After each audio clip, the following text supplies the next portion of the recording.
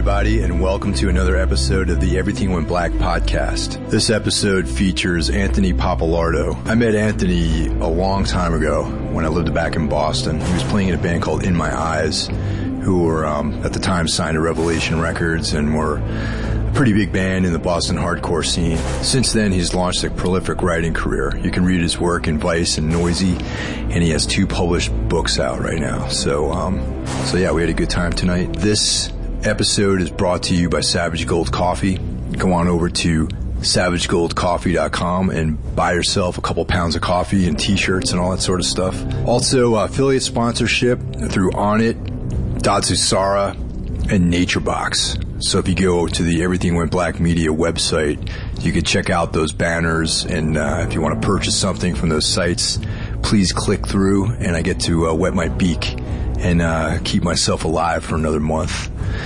So there you go. Also, if you can do me a favor, and if you're checking this out on iTunes, write me a review, give me a star rating. It really helps out a lot. And if you want to follow me on Twitter, it's at Mike Hill HQ.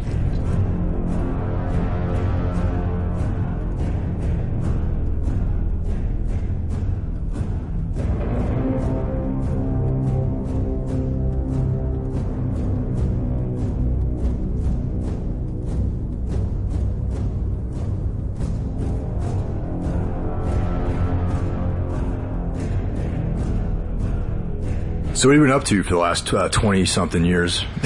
Well, a lot of writing, I guess, right? Yeah, like I moved here in 2002. Yeah. With no plan, and I immediately just started getting writing gigs, and I started playing in a band with Dean Baltalonis and Mark Ryan, trying to get that off the ground, and there was all these different permutations of that, but I felt, I wasn't abandoning playing music. I wanted to come here and do a bunch of things. And I'd been writing before. In Boston, I started writing for a national skateboarding mag, and then I started writing for music magazines. I was writing for Spin and Alternative Press before Alternative Press shifted over formats to straight kind of emo. Yeah, yeah, definitely. And what was the other magazine? I think Magnet was another. Oh yeah, magazine. I remember that magazine. Yeah, so I had a little bit in my quiver, and I came here and I was like, okay, I should be able to write for these magazines here. That'll be easy, right? And that was not the look. And I I had reconnected with my friend Nathan at this art show. He had this idea, and the main thing was that really resonated. He was like, we should do a hardcore book. And, American Hardcore had come out a little bit before that.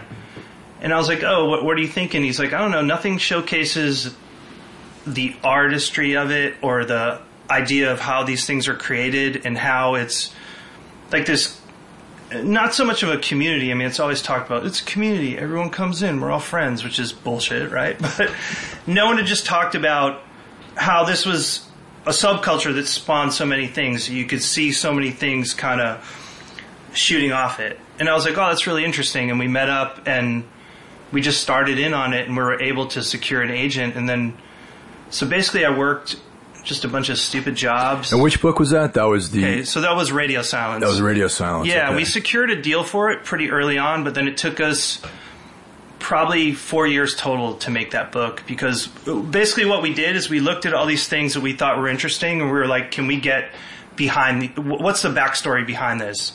Who created it? Let's talk to the creator.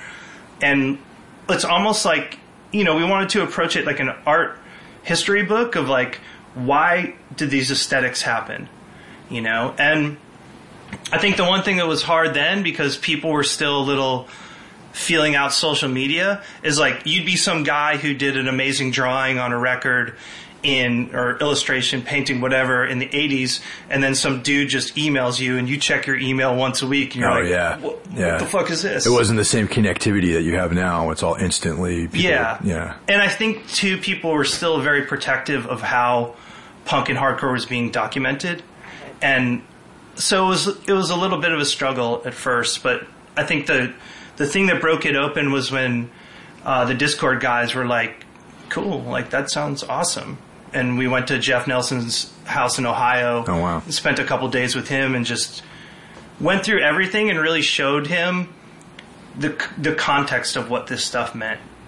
But also, you probably weren't just some random guy because, you know, you were in, you know, a band that was on Revelation, you know, in my eyes. And so there, you know, it wasn't just like some guy off the street who wanted to exploit some hardcore music and art. So, I mean, you know, people were, at least you had a little bit of like sort of, but you know, I'm like kind of one of these guys, you know. But then also like the secondhand embarrassment comes when you send like a written letter to Ian MacKaye and he knows you're in a band that references one of his songs. Yeah. You know, it's like, you're like, oh, that really was a bad idea. Did you actually, you were in contact with Ian MacKaye, I guess, with Discord, and did that come up, like some sort of uncomfortable... No, it's actually, we were in contact with him a little bit prior because on the second In My Eyes record, we covered a song by The Faith, and so I wanted to clear it with him. Discord, yeah. And he was like, you know, like, just typical Ian MacKaye, right? Like, you have to clear my brother. It's not my song. You know, and then goes into the whole soliloquy about how things work. And I'm like, okay. And I called, I don't know if he still works there, but Alec worked at the Guggenheim at the time. This actually reminded me of something funny. So I called him up and he was really cool. And he was like, oh, are you like on a major label or anything? I'm like, no, we're on Revelation. He's like, oh, I've heard of that. He's like, so it's not like a money thing. I'm like, no, we just want to like, you know, pay homage to that song, you know, What's Wrong With Me by The Faith. And he's like, oh, cool. And then I had mentioned that we were recording vocals, Brian McTurnan, Shifting Studios, and he was going to be back in D.C. And he was like, oh, you know the part where the guy yells, what's wrong with me? Can I yell that? And I was like, fucking dude, like Ignition, I love Ignition. Yeah, Ignition's you know, I thought they were incredible. I thought The Faith were great too, but I'm like tripping, like, okay. So we went on tour, you know, recorded the basic tracks, and we went on tour, and we were on our way back, and we had this like terrible drive from, I forget where, probably Ohio or something, back to Boston. Like our tour stopped and we were rooting back and we were at a rest stop. I forget where, and you know, it's like you're kind of like hazy because of the long drive or whatever. Everyone's fucking grumpy. There's nothing to look forward to except getting home. Yeah, and that Ohio to Massachusetts drive is not the most picturesque route either. No, it's just... It all looks the same. Just fucking I-90 or whatever, all the way across New York, across Ohio, across Connecticut, Pennsylvania. Total highway malaise. And I'm taking a piss and I look over and I see this like James Dean looking guy and I'm like, is that fucking Alec MacKaye?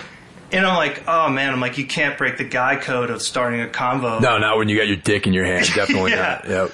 In Ohio or wherever. Yeah, like some rando rest stop. And then, you know, I felt bad. I mean, I looked like a fucking bum. I hadn't showered in a couple days and I'm in like some like running shorts or something and struck up a conversation. He was super cool. He's like, well, yeah, you know, that's really neat and everything. And, you know, if I can do the vocal, that would be cool. And like, he was talking to me about vintage motorcycles. I don't know shit about that. And I humored him.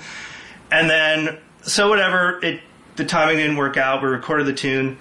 And then I sent the CD to Discord. Nothing.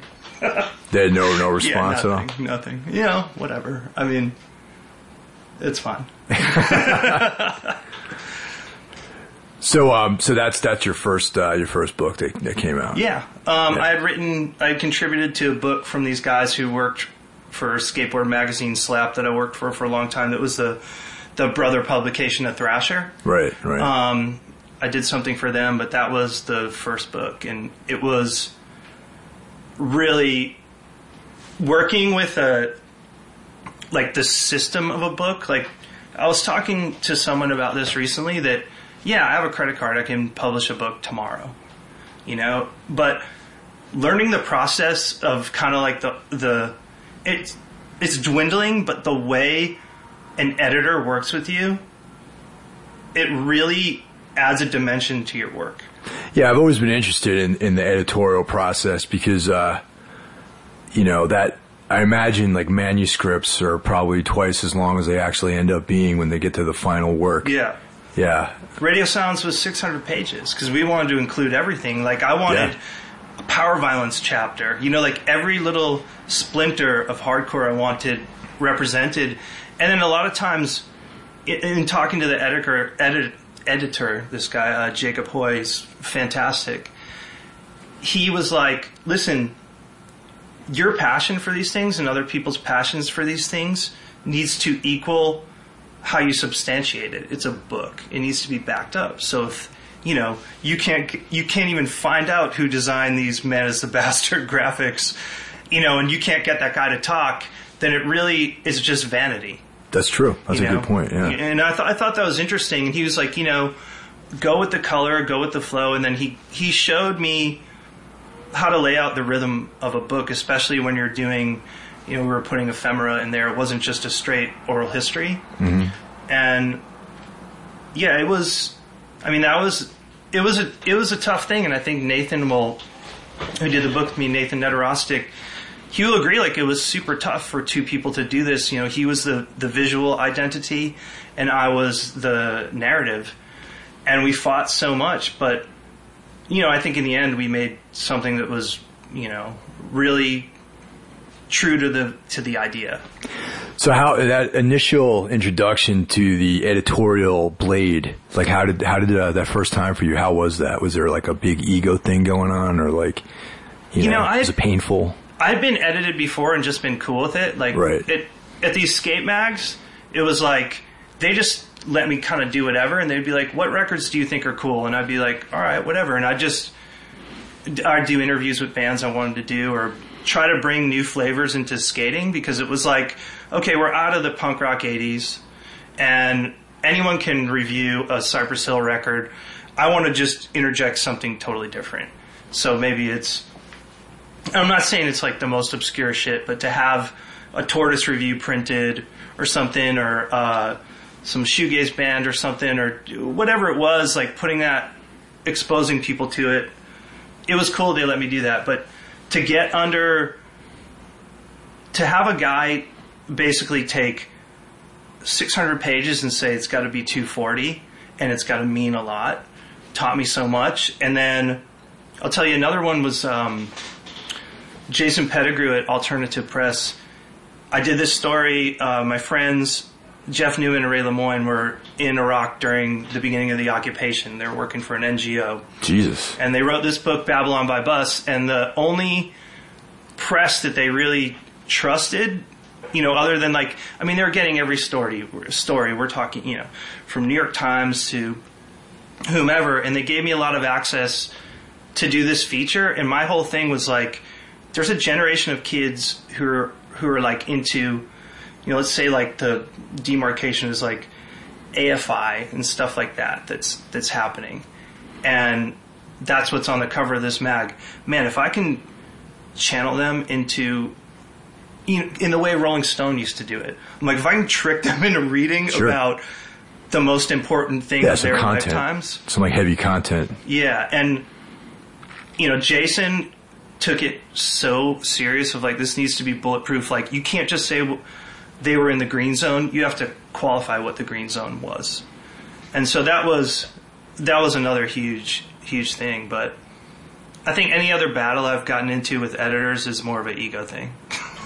Yeah, it's interesting. It's almost like, I don't know, do you ever wrestle at all? Like in high school or anything like that? Yeah. So you know how it is, like when you got to cut weight to like, you know, for me I had to make 177, so I was like, you know, not when I wasn't in wrestling season, I was like lifting weights and like fucking getting big and shit. But then it was like, to get down to 177, I thought I needed all this muscle, but I had fucking lost all that shit just to get down to that weight class. So you can, well, it's like a producer, right? Yeah. Like if you actually work, you know, like with a producer who's hands-on. Yeah. And, you know, I think like maybe the experience when you first get to a studio is like you just want to flood it because you're so excited, man. Right? Yep. Mm-hmm. Yeah. Actually, that same thing, that happened in, like the last full length that Tombs did. We recorded Eric Rutan, who, I mean, he did, you know, like Morbid Angel and like fucking, he was in Morbid Angel. And, prior to that, I was definitely of that mindset of like just layering all kinds of stuff and you know. But this time around, because I respected that guy so much, I listened to what he had to say, and kind of followed his direction as like a third party. And he acted as like an editor on a lot of the overdubs and all these different random guitar solos and like parts and everything. And I think the whole thing was a lot tighter and stronger as a result of that. Yeah, I mean, I think it's a different flow to that album too. You know, and like I think when you're pushing everything in one way, when you go to a song with a different tempo, or when you go songs with different dynamics, they become less noticeable because you're still pushing it in the same direction. But if someone can like rear back and be like, you know what, this lays off this way, this doesn't need as many tracks or whatever, you know, it's like I like that interplay in art. Yeah, just in general. Yeah, definitely. Like I come from a fine art background. I work. I didn't know that. Yeah, I work with. I went to school for printmaking in Mass Art. Oh, you went to Mass Art. Okay. Yeah. So you went to school like LaCroix and all those guys? Yeah, and I grew up with LaCroix too. Oh, right on. And LaCroix went the graphic design route. I went the fine art route. And I think the biggest thing, like I was talking to someone recently, and they said this thing to me. They were talking about their art, and they were like, well, you know, I was like, oh, I'm sorry I couldn't go to your art show. Not to put anyone on blast, but it resonated with me, and it's cool to bring it up. And they said, don't worry about it, art's a lie. And I tripped out on that, because I was like, to me, that's the most direct link. If you're doing that because you really mean it, that's the most direct link to humanity. You know? Like, I'm not talking about fact checking. Like, yeah, no, it's not a lie when the stock market's this and that, but the stock market is a manipulated fake commodity. Yeah. But if I'm trying to convey something, I'm like, you know, I don't even know what the fuck I'm trying to say, but I'm going to express it in paint, I'm going to express it in music, and I put it down. To me, that's the truth, right? Like, yeah, totally. I mean, the system that you just described is like an abstraction of like made up shit, you know, modeling through like finite element analysis and all this mathematical stuff, which is like, but it's an abstraction, especially since we're no longer on the gold standard, and right. So there's no material. It's risk management. It's all risk management. And but art, really, I mean, like you hit the nail on the head when you said that it's like a direct channel to like what your unconscious mind is trying to convey to the world. So it's like that, you know, I think it's one of the only true things in life, actually, is anything that you would create with like a true creative spirit, you know. I mean, there's a lot of people, you know, we're all guilty of borrowing ideas from people, but maybe if you start with an idea like that and you keep refining it and you put your own personality on that's definitely like truer than like, you know, even like your memories of like certain things change as time goes on too. So yeah, I think like, you know, even for me, or like as a writer, like a lot of what I write is anecdotal, and it's a weird amalgamation of probably 20 memories into one passage, like in the book Live Suburbia. That's just kind of like these retellings of, you know, one passage about some moment is probably 20 different things, and maybe a little embellishment. So getting into the second book, what was the whole genesis of that book? I had met Max Morton, and I liked what he was doing, and I think he had, I forget the title, I think it was Indestructible Wolves was the book, and I thought it was really cool, and I met Max through Wes Isold, and he had asked me to do like a spoken word thing or some type of presentation thing at Brass City at the tattoo shop, screen shop they have up there. And he was going to do some multimedia thing. And I was like, well, what could I bring of value? I'm like, I'm in suburban Connecticut, in a, like not a strip mall, but in this like rundown downtown. What would I talk about coming off doing this book about hardcore? And the first thing I thought of was Youth of Today and like the Anthrax and all this stuff. And it was just this thing, not about the band, about this idea of I grew up in Lawrence, Mass, and then my parents moved to New Hampshire. And once I moved to New Hampshire, that's when I started really getting into just music in general, because I had access to get more things, to ride my bike to record shops and, you know, kind of go off in whatever direction. And so I'm just devouring stuff, you know, what can I get at Tape World? What can I get at Spin Out Records, at the independent store? And what can I order from Thrasher? Just stuff like that. And I thought the craziest thing about Youth of Today was that I had no reference point for it. I mean, it was just so... I'm like, it's kind of like Negative Approach, but it's very preachy, and these guys kind of look like me. They're these Italian guys from the suburbs. You know, they weren't New York hardcore yet on, like, Can't Close My Eyes. That's what I got. And I'm like, I didn't know SSD Control yet or DYS, so I didn't know what they were repurposing. And I just thought there's something cool about it because it was defiance of what was around me. You know, like, it wasn't like they were the most interesting band in the world. It wasn't that they were the most clever band in the world. It was just like, I'm 14, 15, and everything around me is excess.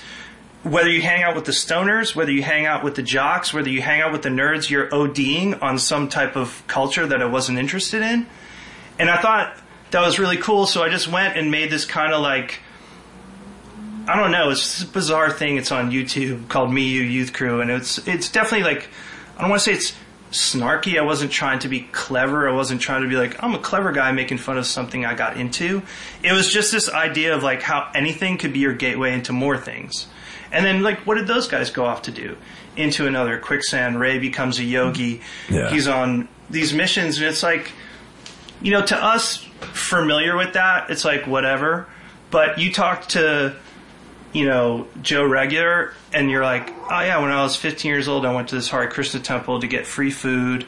And then I got into this shit, and I'm going to see this band. And it's like the fuck, like, wait a minute, like, that's not a normal experience. Yeah, I totally follow what you're saying. Like, most people that listen to this podcast, that doesn't sound like such a far out concept, but if you grab some random guy, you know, and presented that to him, he would be like, I've never even considered doing that ever. Right. You know? And when you talk to these dudes, like, in getting to know Ray, like, Ray's an interesting guy. Like, he hung with all these, you know, when he was younger and, like, moved to New York, like, he wasn't even hanging out with guys from the hardcore scene. He's hanging out with, like, theater people and people into art, and he's bringing them to the shows, and he was a bouncer at, like, Tunnel and Twilo. Like, it wasn't as linear as people think. But, you know, the point of that was, like, I was just telling this suburban tale in the suburbs where, you know, that band was from, and I thought, and everyone really liked it, and I liked that Max was the over-the-top.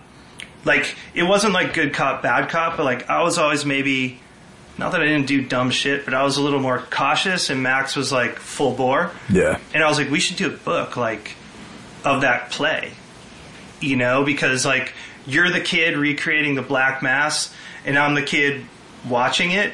Like, this is fucked, and I have a different experience of it. And so I thought, you know, it'd be a fun thing to do. And I also thought a lot of the things that happened in kind of analog culture was really interesting, of just the shit that would you could get away with. You know, where I grew up is, you know, less than 30 miles from Boston proper, but some of the things that would happen, you just be like, how the fuck could you be this close to a city and this place could be, not that Boston isn't racist also, but, which is another story, but yeah, just like, you know, I think the suburbs are scarier than the city. Oh, I would totally agree with you. I mean, there was I lived in Boston for like maybe 7 years, and Lawrence is north, right? Yeah, it's like towards the New Hampshire border, like up 93 or something like that. Yeah. Yeah, it's like, it's a different vibration out there than anything I've ever encountered, because I didn't grow up in the New York City region. I grew up in, you know, maybe, I don't know, like 60 miles north of here. Mm-hmm. So, but like where I grew up still had like you know, a little bit, it was all Italian and Irish people, but there wasn't really this like violent racist sort of like towny vibe that, you know, and nothing against those people, man, but like it was just different for me, and there was a more violent sort of flavor to the Boston suburbs than I was used to, at least. Oh, yeah. I mean, so Lawrence, where I grew up in, like, I believe it was in the 80s, so there was a huge, it's, you know, it was predominantly, like, French, Polish, a lot of Italian, and then there was a huge Latin influx in the 80s, and there started to be race wars, and the federal government had to come in Damn. and intervene. I mean, it was a very... And also because of the Massachusetts really like liberal welfare healthcare wars, it was perceived as like, oh, people are moving here to take advantage of laws, and they're, you know, and people are like setting fire to their homes to cash in on you know, insurance policies or whatever. So to the people who were like, had been living there for a couple generations, they're looking at it like, oh, you know, there's African American, Latin moving in, Dominican, Puerto Rican, and they're just here taking advantage of laws. So it bred this like disgusting, you know, race fighting, and it became so segmented. And it's like, you know, I was talking to someone about it that it was all mom and pop businesses, right? There's no chains, but you go into chains or anywhere in New York, and it's like everyone's working there, right? Well, these Italians aren't hiring the Mexican guy, the Dominican guy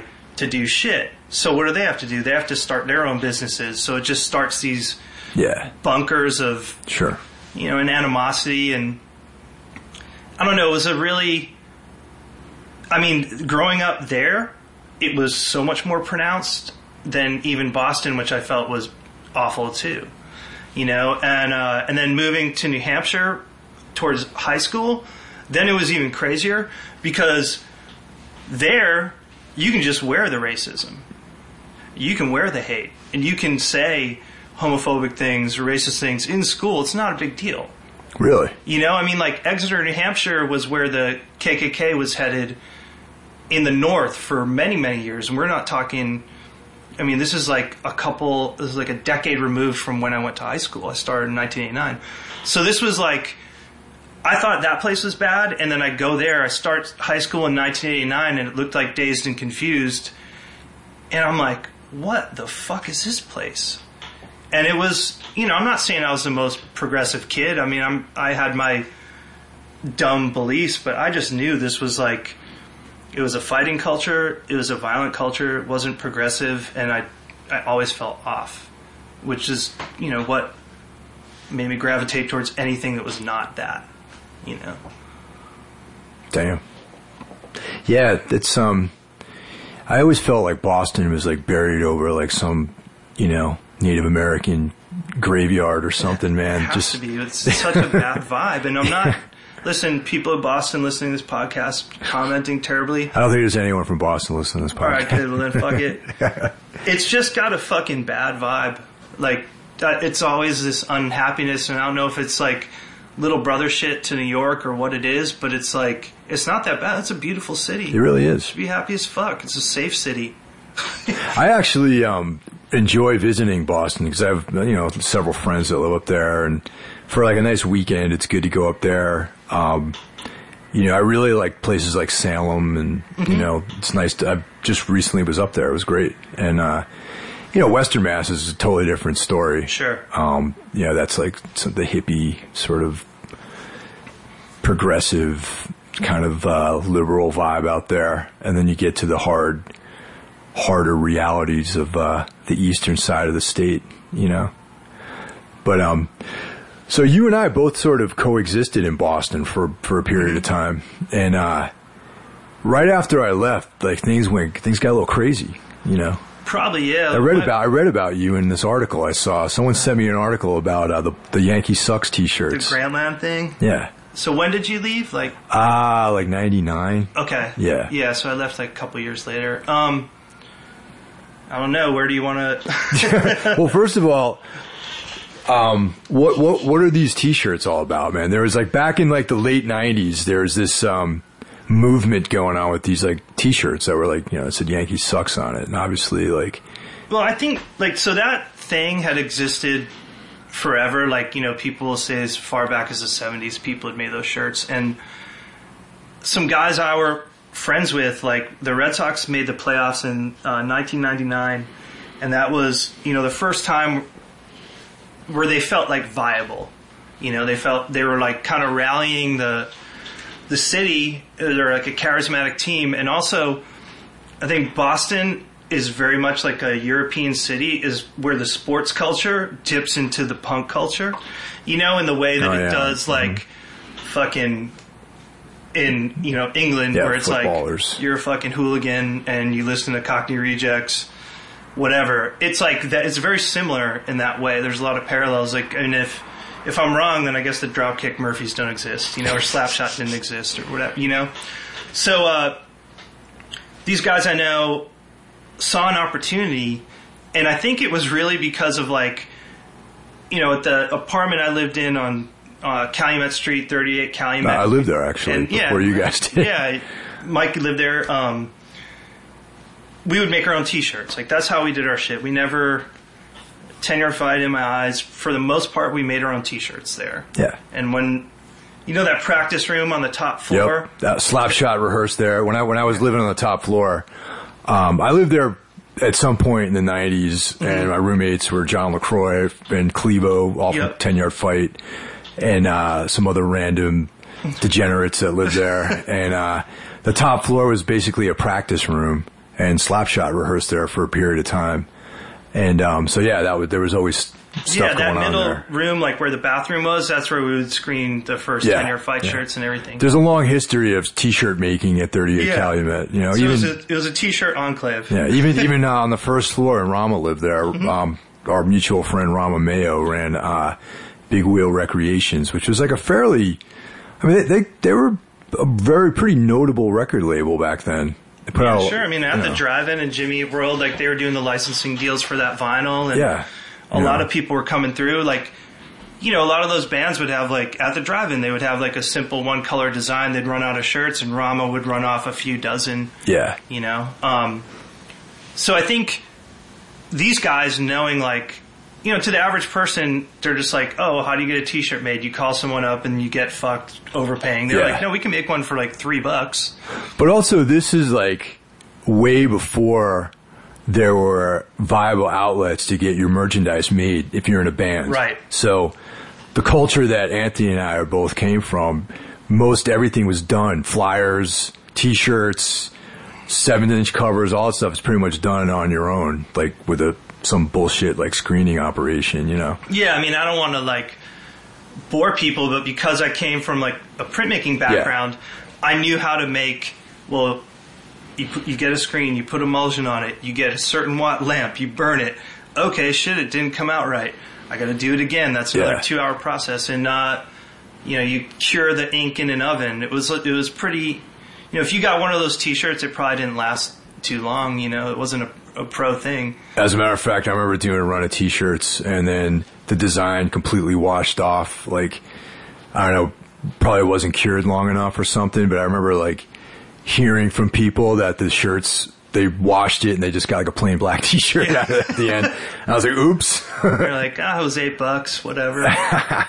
But, I guess, like, coming out of that, these guys that I was living with at the time saw an opportunity that, like, oh, why don't we just see what happens kind of deal.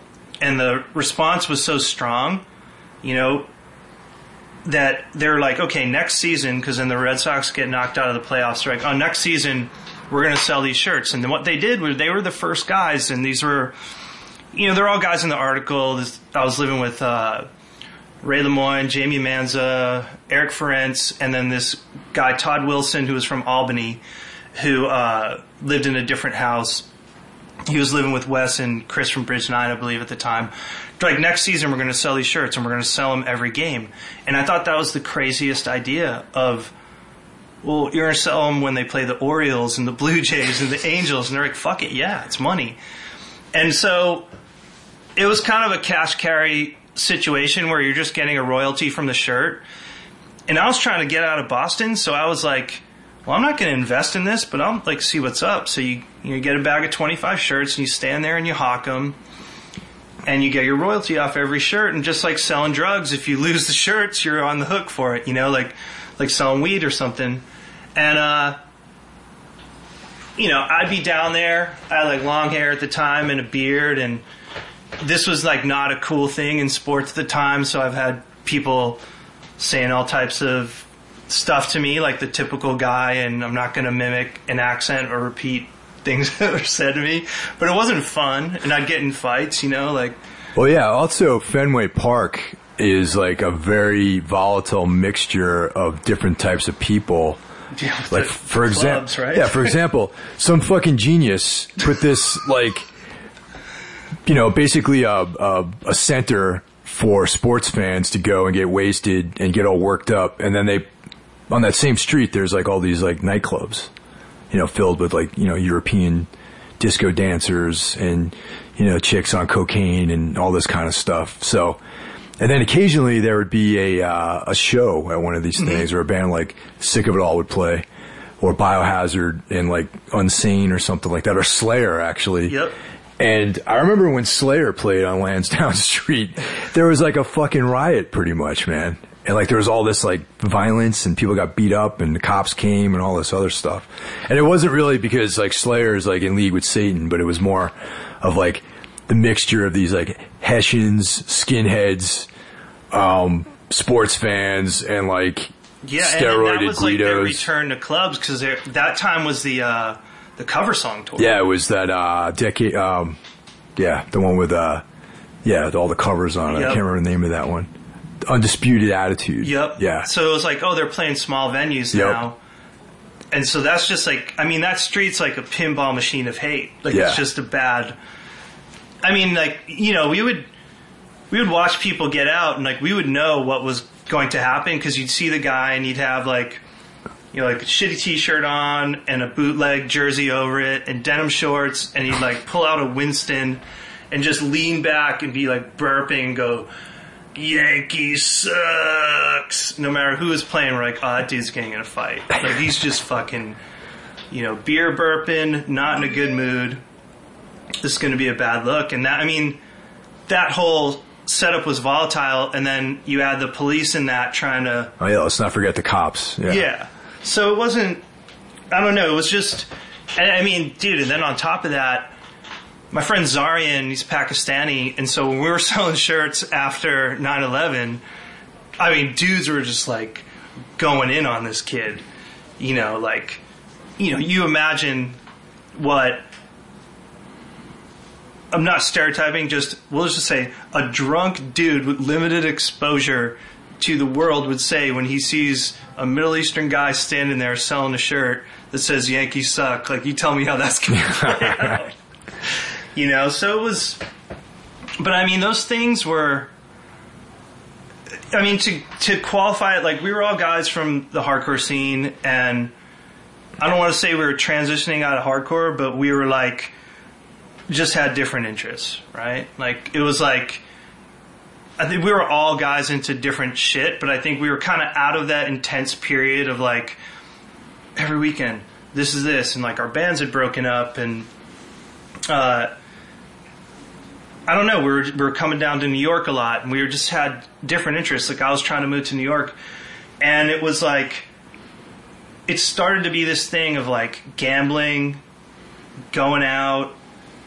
You know, you get a bunch of kids and you put a bunch of cash in their pocket, 20-year-olds, every night, and it's more cash they'd ever seen in one night. Where some of these kids were as young as like 16 years old, and then you start getting like $1,000 dice games going, and pharmaceutical drugs are readily available because they're not regulated yet, and it's like, it gets wild, you know? And I think that's a very common thing when kids kind of get out of the straight edge thing. They kind of test where they could go.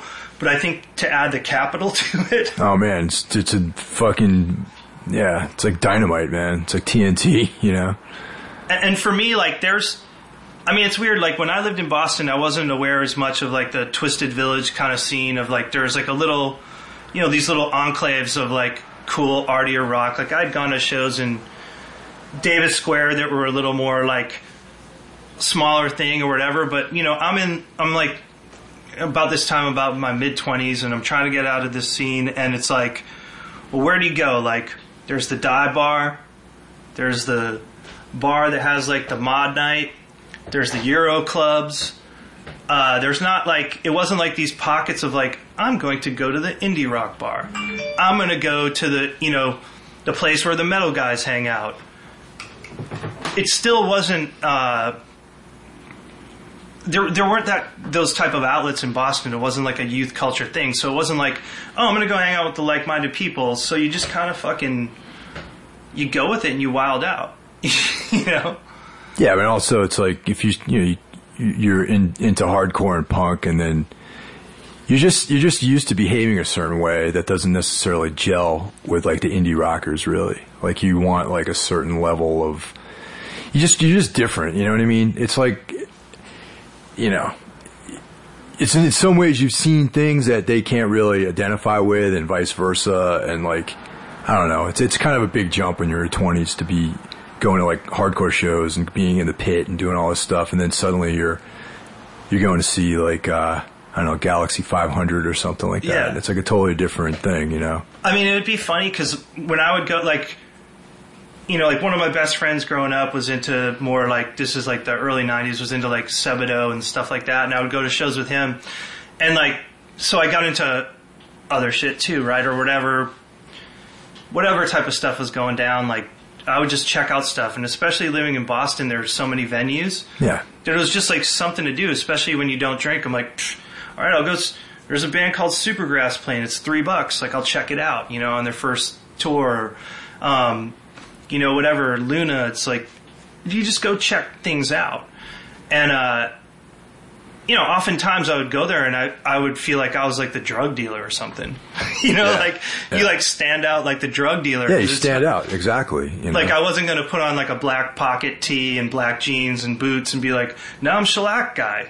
You know, it's like you go how you are and you just feel almost like, you know, like I remember going to a Man or Astroman show and I'm like, dude, I'm the only one here who can run a mile, no problem. Oh, yeah. You know what I mean? Like, yeah. And that was also because, like, I was into skating or whatever, and, like, I was just, like, a physical kid, but it was, like, I don't know, it wasn't the kind of place where you had a lot of outlets. You're like, oh, now I'm going to get into this. Like, it wasn't like there was a fucking foodie scene. Like, now I'm a foodie. You know, this is, like... But also, it's, like, you know, maintaining your own identity is important, too. You know... Sure. Sort of like being these little cliques and everything, and you know, it's always every scene, every type of thing you want to do, there's a clique involved in it. You know, the coffee scene, there's like a clique of like certain people. You know, the people who run restaurants in this neighborhood, they're all like a clique of those people, and they talk shit about each other, and they, you know, some people get along, some people don't. And you know, music too, it's like the indie rock scene, there's like a little clique of people who know each other from working at the record store or whatever. You know, and in hardcore, it's like people who see each other at shows, you know, or playing bands together and all that. So it's like, you know, it's a learning thing, man, I guess. Like when you're that young and you're coming out of something that you, was very important to you, and you just, not so much outgrowing it, but expanding into other things. Like you probably still love, like we were talking before we started the podcast.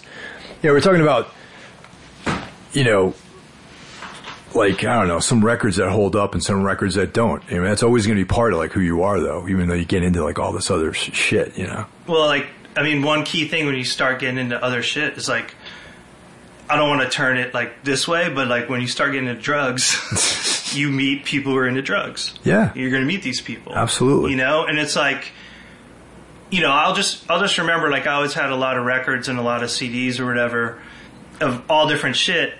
And, I remember when I started smoking weed, I was like, I'm going to be in this room for a long fucking time.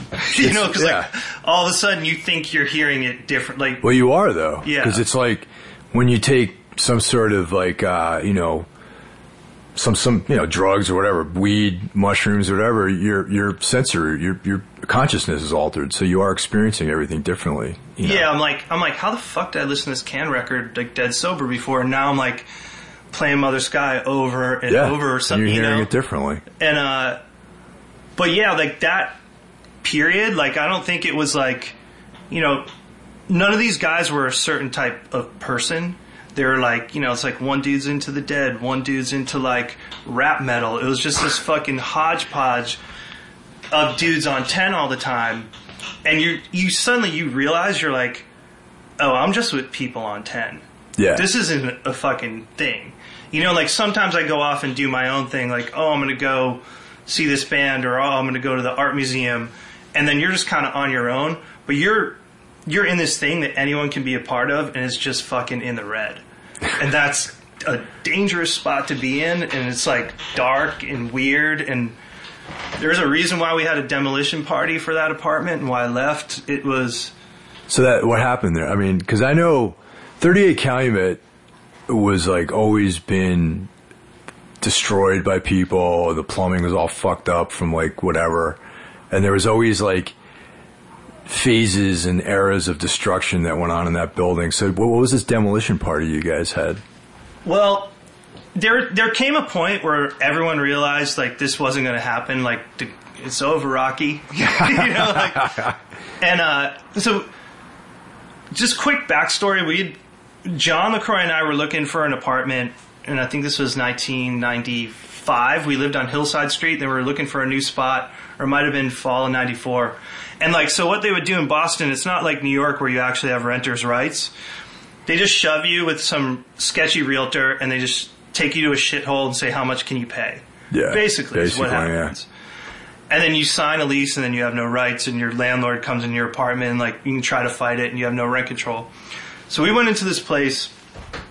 It was the top 2 floors of this building. I swear it was like $1,000, and there was a Somalian family living there. Yeah, that's right. Yep, dude, so many people. They were like place. naked too a lot of the times. And they were just like, "Oh, don't worry, they'll be out of here." And I'm like, "Whoa, I'm not trying to like displace someone." Yeah.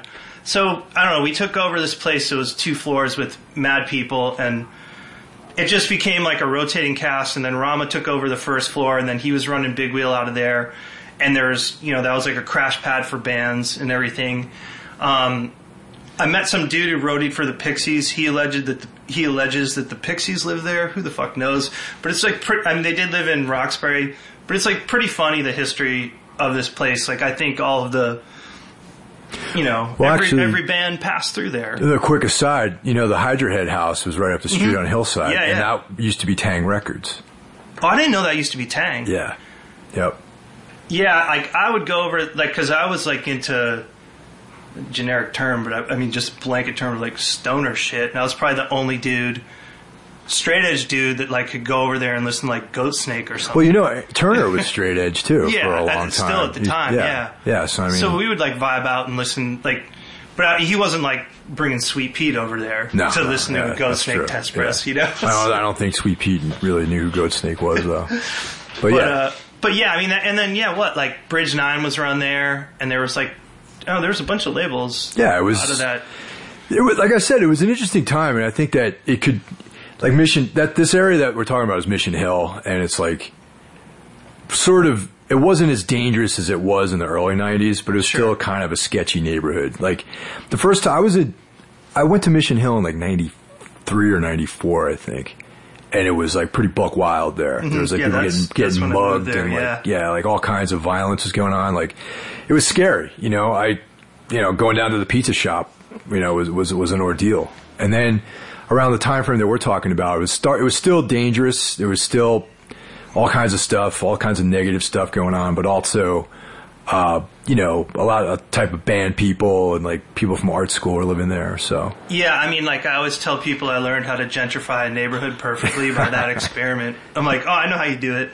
You get all the bands to go there. Yeah. You throw parties, and then someone opens up a coffee house and the rent goes up. I get it. Like that's. I haven't been there probably since the last day I lived at 38 Calumet. So I don't know what it's like now. Oh, there's like a TGI Fridays. Like basically Harvard released. There was that big kind of like restricted part at the top of the hill. Yeah. And they released that. They were protecting it they were going to do something. And then that all got developed. And I believe there's a Gap, but there's definitely a TGI Fridays. It's like super nice. There's no more Roscoe Drug. Like, oh, no way. It's like a desirable. Huh. I mean, this is fucked up. I was there a couple years ago with Ray. And we were driving up Calumet Street, which was a one-way at the time, and this dude almost hit us because now it's a two-way. Now it's a two-way, huh? And we pulled over to 38, which they painted pink now. Wow. We knocked on the door, and we asked the chicks on the first floor, what do you guys pay for this place? Like, what? Like, no, we used to live here. Like, who the fuck does this shit? Stop Right? Hey, how much you pay for this place? You know, like on some fucking Sopranos shit or something. They're like, oh, it's pretty reasonable, like $3,000. Oh, like, $3,000? Like we paid like a G for I don't, 4 beds. If the rent ever got paid, man. I mean, seriously, dude. When I lived there, we were always on the verge of getting evicted. You know, and there was like at the time the landlord or manager was this dude who looked like Rob Halford, sort of, that would come Leo. around. That's Leo, yeah. He looked like Rob Halford if he was like a landlord in Boston, and he was always threatening to throw us out, man. And there was always like things would get broken in the hallway, and the railings would get smashed. And I don't know if we ever really consistently paid rent there. No, I mean like late on rent, switching utilities to fake names like. You know, apologies, Ray Capo, but you have so many bills. That put so many phone bills in your name. Or just dumb shit. Like, but the end, it was like, it just started getting volatile because our place started to become, you know, because everything closed in Boston at 2, if not before. And it just started to become an after-hours party. Yeah. And it was like, this is when Gibby was doing all his, like, parties and shit. Oh, like, yeah, okay, yeah. Make-out clubs popping off. And it was like, and then, you know, there was this punk scene in Boston with like the Unseen and stuff like that. And that kind of got integrated in the whole thing. And it was just this weird crossover of like, oh, wait, everyone can just hang out and be maniacs. And like our place was like, you can go there and party. You can go there and gamble. If you want to dip into a room and hook up with someone, you can do that too. You know, it's like a bad, you know, just bring some booze or something. You know, and it was like, you know, people had like bunk beds. It was total like Tyler Durden shit. Like it was not, you know, like I said this in the Grantland thing, like the toilet really was just like the way you flushed it was you pulled a shoestring because the handle broke and it was like, who's going to fix that? You know, it's just like animal shit. Like we stopped cooking because there was no more dishes. It was, you know, we had a dude living in the pantry. Like, oh, actually, that was there's a long history of guys living in the pantry. Yeah, like Joswick lived in the pantry. Yeah, Sean. When I lived there was a dude living in the pantry. So that's funny. I mean, it was getting to the point where, you know, sometimes someone would just show up, open the door, and just swing at someone. Like fights were starting, or like the delivery man from Foodwall would come in and roll dice with us, and then he'd get like asked out and get all angry because we won a couple $100 off him, and like it was just, I mean, it was like just a fucking epicenter of bad vibes. Like, and also this is when they started building frat houses. Like frat houses started taking over. Wow, that was something that wasn't around when I lived up there. So probably right after you left, like, frat, you know, because you get those places cheap. So there was one next to us, and I remember we would just hang on the porch and like smoke and just do whatever, like drink on the porch. And there were these hippie hacker dudes that lived above us. They were like mad tech dudes, and they're like Grateful Dead guys. They're probably all rich. They probably own the biggest startups in the world now. And they had like nice bikes, and they would, you know, have them locked on the porch.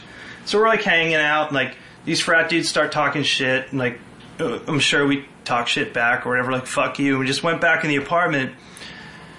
And so on that first floor, you could see out like perfectly on the porch, and they like went up in some like Red Bull rage, like what? And they just started fucking up the bikes. Oh man! And I remember Big E was crashing there at the time, like opened up the window, like it was just this one little window, and he goes, "Oh my God, you guys ruined not our bikes," and just shut the thing. We just started dying. But man, fuck, I mean, those dudes, like those hippie guys' bikes got fucking shredded. But we were just like, whatever, turn on MTV or just whatever. Fucking let's watch Zoolander again. But to get back to the demolition thing, I mean, it started getting like these dudes had this warehouse where they were pumping out shirts in Chelsea, I believe, and you know they had like there was just so many people involved, and everyone was pretty strung out. There were these two juice head guys from Revere that were working for him.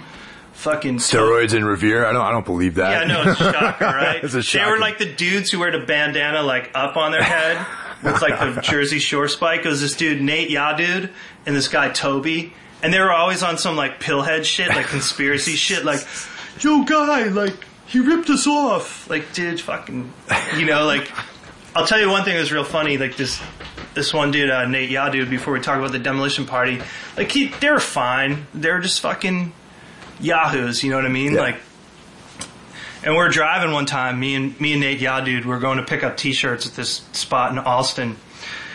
And he's got like the fucking orange tan and the whole kit, you know, and like all his money from the T-shirt thing is going back into like body upgrades just and like shit. fucking D-ball and shit, man. Yeah, totally, man. And he's like, he had this fucking amazing moment of clarity. He's like, dude, you think I'm a loser? And I'm like, what do you mean? He's like, I got fucking muscles. Bitches want me. I got fucking good jewelry. And he's like, but do you think muscles are like gay? And I was like, what do you mean, man? He's like, you think they're like fucking losery? Like, I couldn't wear your clothes with these muscles. And I was like, nah, it's just not my thing, man.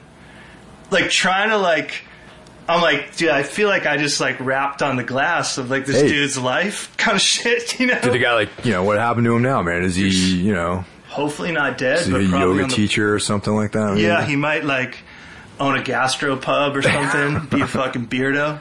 But that was like a weird look. I'm like, whoa, he just realized that maybe muscles aren't cool. And it was like, I don't know, man, just fucking, you know what? Just turn that Disturbed CD up and listen to I talk about it. But so these are the type of people we're rolling with. And like a lot of weird like restaurant guys and like this fucking sketchball owned a catering club and like just a catering business, just like fucking cokeheads and wayward chicks from the suburbs coming in and just this whole mishmash of fucking weirdos and like scalpers. And at some point it was just, I'm just like, I'm fucking out of here. I'm moving to New York. I got a crib. And they're like, all right, fucking Demolition Party. And it was like I remember they were like, yeah, you know what, we're raising your rent. Well, this was the linchpin. They were like, we're raising your rent some astronomical shit. We're like, oh yeah, why'd you tell us that before we pay our last month? Like, fuck off. So then it was on like weekend long. And I'm not lying, man. Like this one dude, Cho, he had this small bedroom. It was like not a bedroom. And I think Lefty Dave lived in that version on the top floor, or maybe EK. Okay. But it was like a fakest bedroom. Wait, was it the one at the end of the hall that was like just like a window? Yeah. I lived in there briefly. Okay, yeah. so there was that version on the first floor. And we realized there were so many people there, and that dude Cho was like, you know, I don't want to implicate him. He's got a very respectable job, but he's a very respectable guy. Allegedly. Yeah. He didn't want to take part in this, so he designated his room the second bathroom. Oh, man. So, I mean, it's just like fucking people seriously shitting and pissing in just a room for the weekend, like whatever. And then Elio management rolled by and they're like, it's the first was a Sunday. You got to be out of here. We're like, all right. And we just pushed everything out of the windows. We're like, later. They're like, you're not getting your security back. Oh, really? Oh, really? All right. Well, there's like 8 pounds of human shit. Oh, Jesus. You know, nothing works here. Like, oh, rats. Like, I don't get like $130 back. Like, I just threw the best party of my life for $130. I think I'm okay with it. But, I mean, that place was so chaotic that I moved to New York to feel calm, if you can contextualize that. Like, yeah, that's pretty insane, really. You know, coming down here to feel calm. Because this is definitely the opposite of calm. Yeah, and this I'm pretty calm, though, honestly. So I'm chill now. I mean, this was still, like, months after 9/11, too. So yeah, things are definitely tense down here. There's like a bizarre like vibe down in this area around that time. But then again, people are oddly cool with each other. That's all changed now, but like... Well, I think that's why... I'm not going to say there was a lot of cool art. I don't know how much that happened that you can look back on that's like a... if there's a record of that stuff, and I don't mean necessarily albums. I just mean as a whole. I don't know how much was produced during that time that you could look back on that tells a story of how cool that time was. But I felt like there was still this hangover of, you know what? Everyone got a taste of something totally different and nothing mattered. And it was like, now it's commonplace, but it was like the indie rock kid at the hip hop club, the fucking sketchy drug dealer dude who's always in the corner. Now he's just rapping out with people. Everything's just bleeding over. Like, you know, let's live in every different borough. All the music styles are crossing over. You know, like the fucking Liars got signed to a major label. Like, I mean, think of all the bands that like got signed.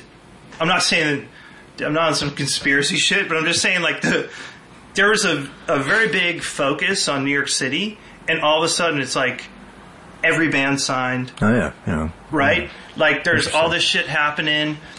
You know, I remember watching 4th of July fireworks while like Dead Meadows playing on a roof. Like just, it was like the beginning of these like sponsored events where it was like drink for free shit. Oh yeah, that's right. Yeah. You know, like 3-4 parties with Motherfucker, Larry T, Electric Clash is still kind of happening.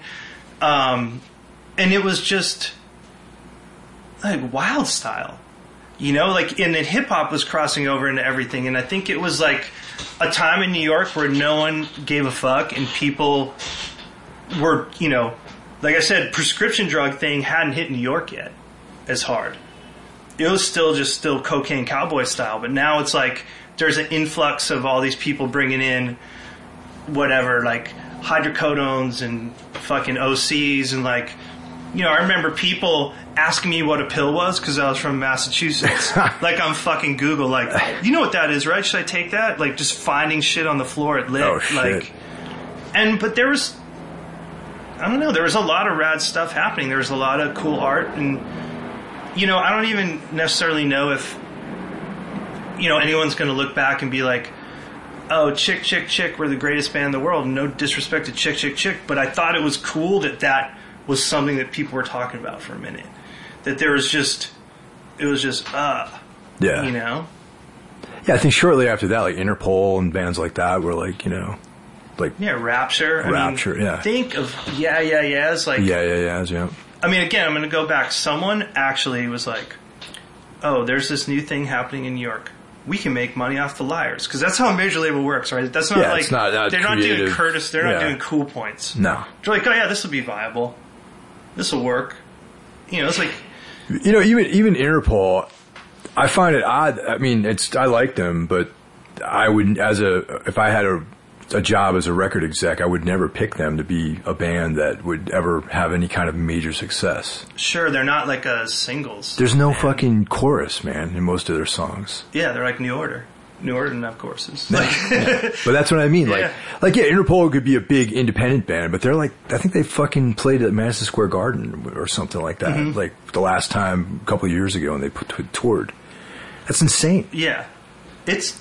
I mean, that was just a weird time, because I think when the Strokes blew up, it was like, I mean, it was, and I've written about this, and I do believe this, man, that like, and I think the world's still this way. Like, I didn't, you know, and I'm huge disclaimer because I'm very sensitive about this. I didn't live in New York when this happened. But everyone in the United States and probably the world was focused on New York. And I could tell you for sure that when the Strokes were already a thing and then they're getting big and they are kind of this beacon of old New York, right? They sound... You know, they have like a sort of like a, you know, a sound that's like a little dated, you know, it's like a retro vibe to them, you know. And it's like, do I want to listen to that? Or do I want to listen to fucking the future? It's like, no, let's just think about old New... And all of a sudden they somehow become like in the pantheon of like television or some shit in a weird way, and it's like it makes total sense that it's like, ooh, retro's good. Let's just keep going back. Breakdancing's cool. Now I want to wear old sneakers. Now I want to have an old haircut. And it's like no one wants to progress past this event because it's just safer to stay behind. Well, yeah, because for the first time ever, you know, there was a period of time where people thought it was going to be like Israel over here, where people were going to get blown up on a regular basis, you know. So yeah, you know, having been here when that happened, it was scary, you know, especially since you drive over like, you know, the Verrazano Bridge, and there was like smoke coming out of that crater for like weeks afterwards, you know, and it was terrifying, like that understanding that there was such a massive loss of life, you know, in one day, you know, and, you know, it was easy to sort of not think about the future. So, yeah, I think there might be some plausibility to what you were saying. You know? Well, I was listening to Craig Finn on Bret Easton Ellis podcast, right? And it's podcast day, so we should talk about podcasts. But, you know, he was talking about that kind of like that period right after 9/11 of like just everything being wild style. And I'm, you know, like, what was it like for you being here? Did you hold up, or were you like, what was your experience? Well, for those couple of days, I actually was in New Jersey when it happened. Okay. So I couldn't even get back home. I had to all the bridges were closed. You know, cell phones, you know, were out. I couldn't contact anyone in the city. I actually drove to my parents' house, and they live like outside the city, like, you know, 50 or 60 miles away. But I had to drive through New Jersey, up New York Thruway to the Bear Mountain Bridge, and then down into like towards Westchester, and I stayed there, you know, for a couple of days, and then things loosened up, and then coming back into the city after that, it was like, you know, a very eerie feeling when parts of the city are still shut down, like in the downtown area, and then the visual impact of not having that monument there, like that landmark, you know. And like I said, during that period of time, I was driving back and forth across Staten Island to Jersey, and routinely I would get stopped all the time because I was driving a van. I was driving a white van, so routinely I would get pulled over, and, you know, once they figured out that there was nothing in the van and I was just some regular guy, they let me go. And there was a very paranoid vibe, because every time there was like this tension because you thought something else was going to happen, like immediately, you know. And then in certain circles, there was like this idea that there was information being concealed, you know, that something like this happened in other parts of the country. And then a year later, you know, all the conspiracy theories come out, you know, and the films and all this other stuff, you know. Yeah, being sold on like the subway platforms. And I mean, I just remember, like, I think when they first were letting people come back in New York, you know, Ray's girlfriend was living down here, and we were coming down here all the time in a fucking white van from Boston. Yeah, out-of-state plates. You know, and how difficult it was. And we were dumb enough to be transporting drugs down, because people were like, we can't get weed, and we were like on some like we're fucking patriots, like, we're gonna bring people weed, you know. People are so like, we're on some like moral shit, like we weren't even like selling it or nothing, you know, like it wasn't about that. It was just like, oh my god. And like I remember like bolting around with like a bullshit flip phone, bolting around the Lower East Side, just like hitting up everyone I knew who lived in New York City on some check-in shit, probably that October. Of just like showing up at bars. Like, I'm at Mona's, I'm at fucking Brownies, or I don't know if it was Hi-Fi yet. It was probably still Brownies. Yeah, it was still Brownies for a while. Like, I think back then it was still library, Brownies. And just bringing people like little bags of weed that like some girl I dated, some fucking guy I know, just like on some like help out shit. And it was like, it was just fucking trip out, you know? And I don't know, like I had been hanging out in New York before then, and I saw like just even the way people's attitudes were, you know, even just how like Williamsburg changed after that, because even Williamsburg was just still kind of like the deli.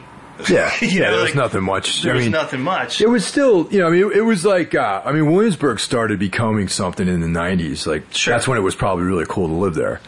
But the way I see it, too, is like 9/11 enabled the jackboot mentality to like lock down the city and turn it into what it is now, which is like a fucking, you know, rich person's paradise, really, you know. Pretty much. I mean, it was funny. Like, I was like trying to explain to someone, like, if you go to Bedford Avenue on the weekend, no one there lives there, and it's just, I'm like, I couldn't fathom, like, because, you know, knowing how advertising works, how anyone would think this is cool, or this is like something that should be marketed. Well, it's a commodity now, you know? Because, I mean, this is the thing. It's like when I first, you know, moved here, you know, Williamsburg was a place where, like, Williamsburg to me was always a little annoying. You know what I mean? Because there was like, I would go down there weren't really people that I could necessarily relate to.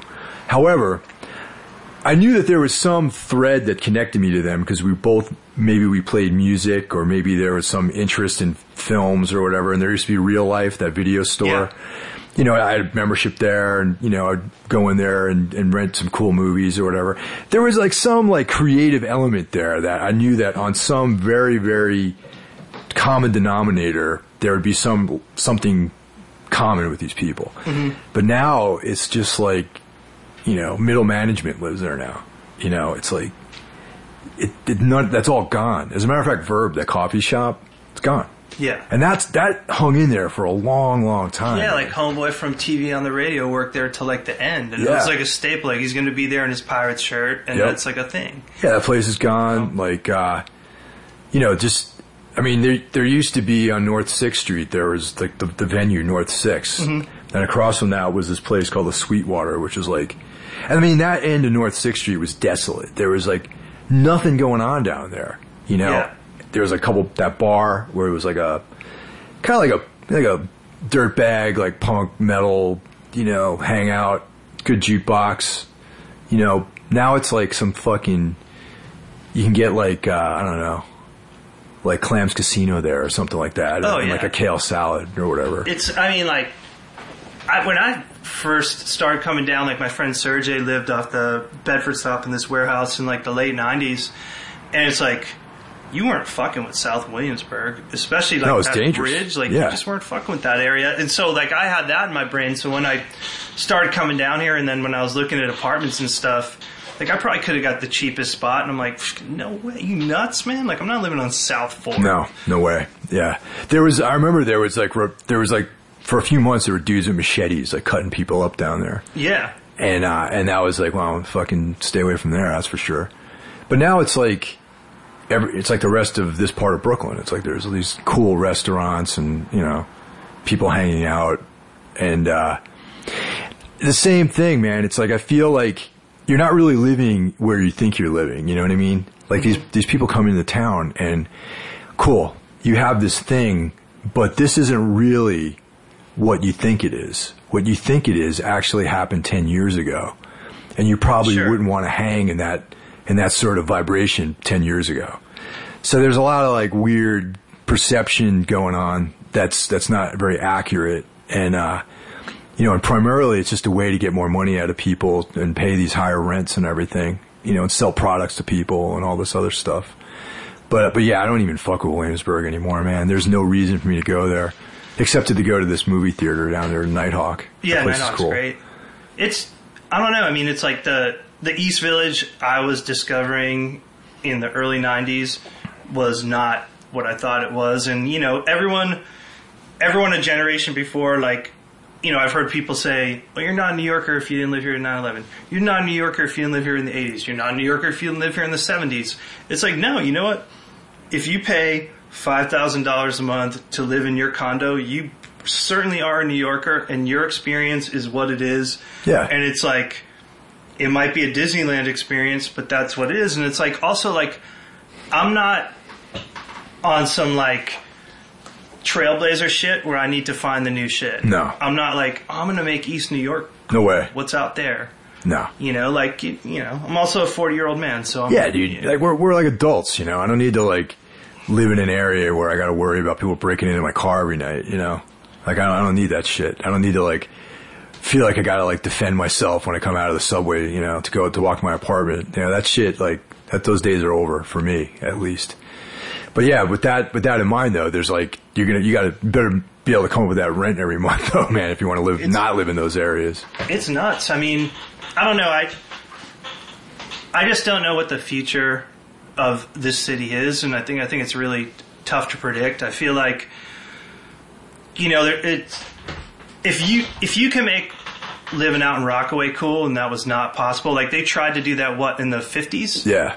And then they started cutting those houses in half to make the highways out there. Mm-hmm. Which is like there's still a couple homes out there that you can see are blatantly cut in half. Yeah.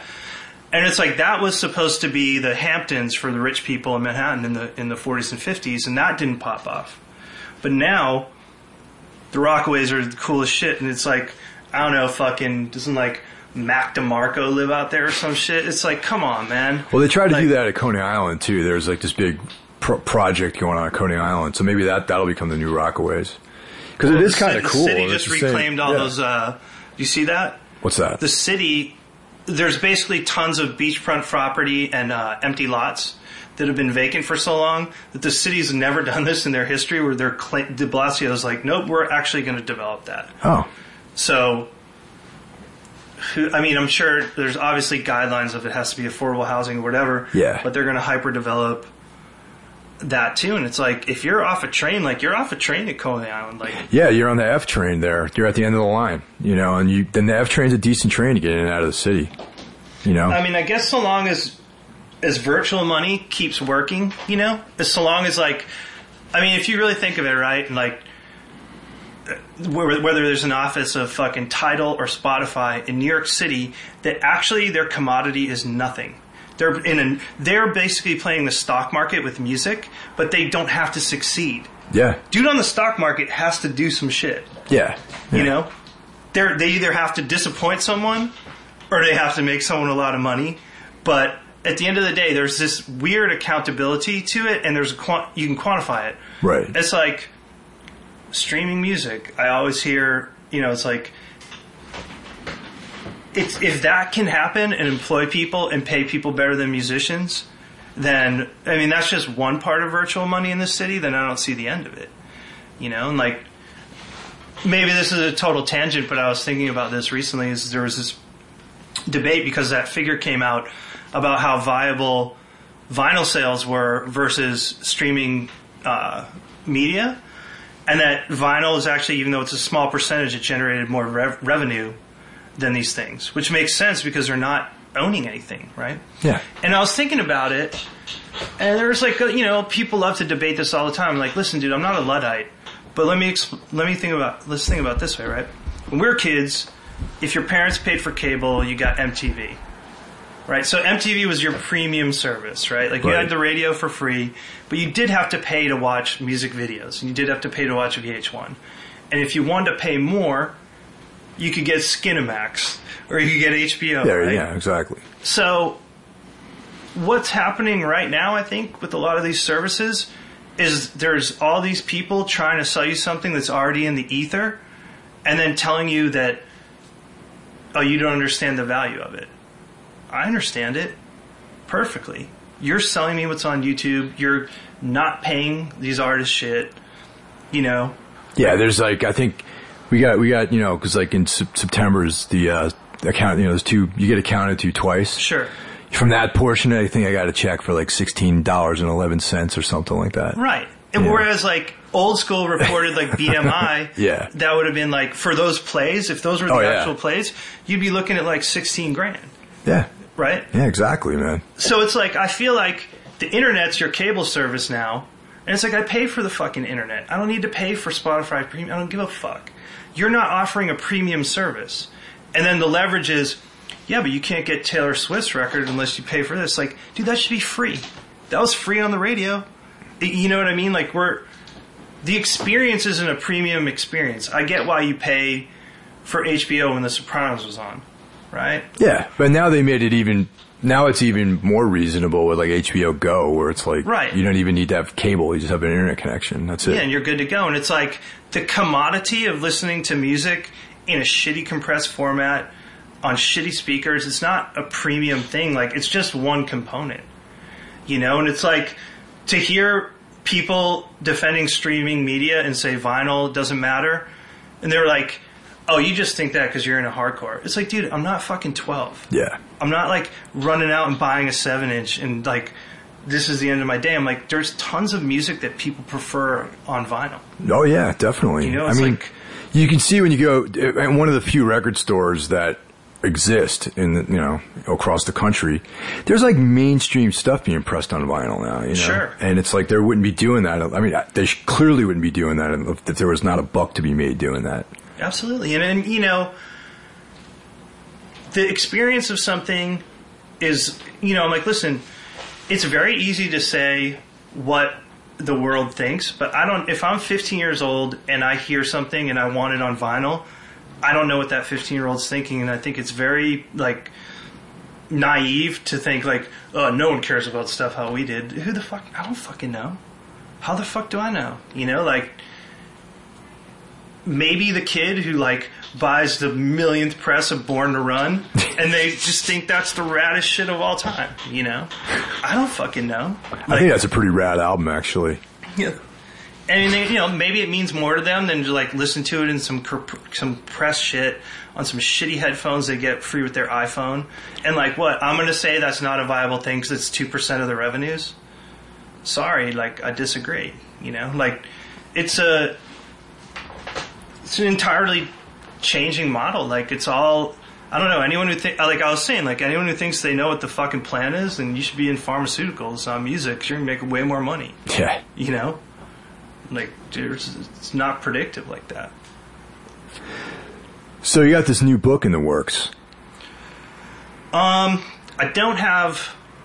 Right now, my main project is finding a new home for Radio Silence. Because basically, what had happened was we had this... I think because there's so many cool hardcore titles out now that, you know, I always said...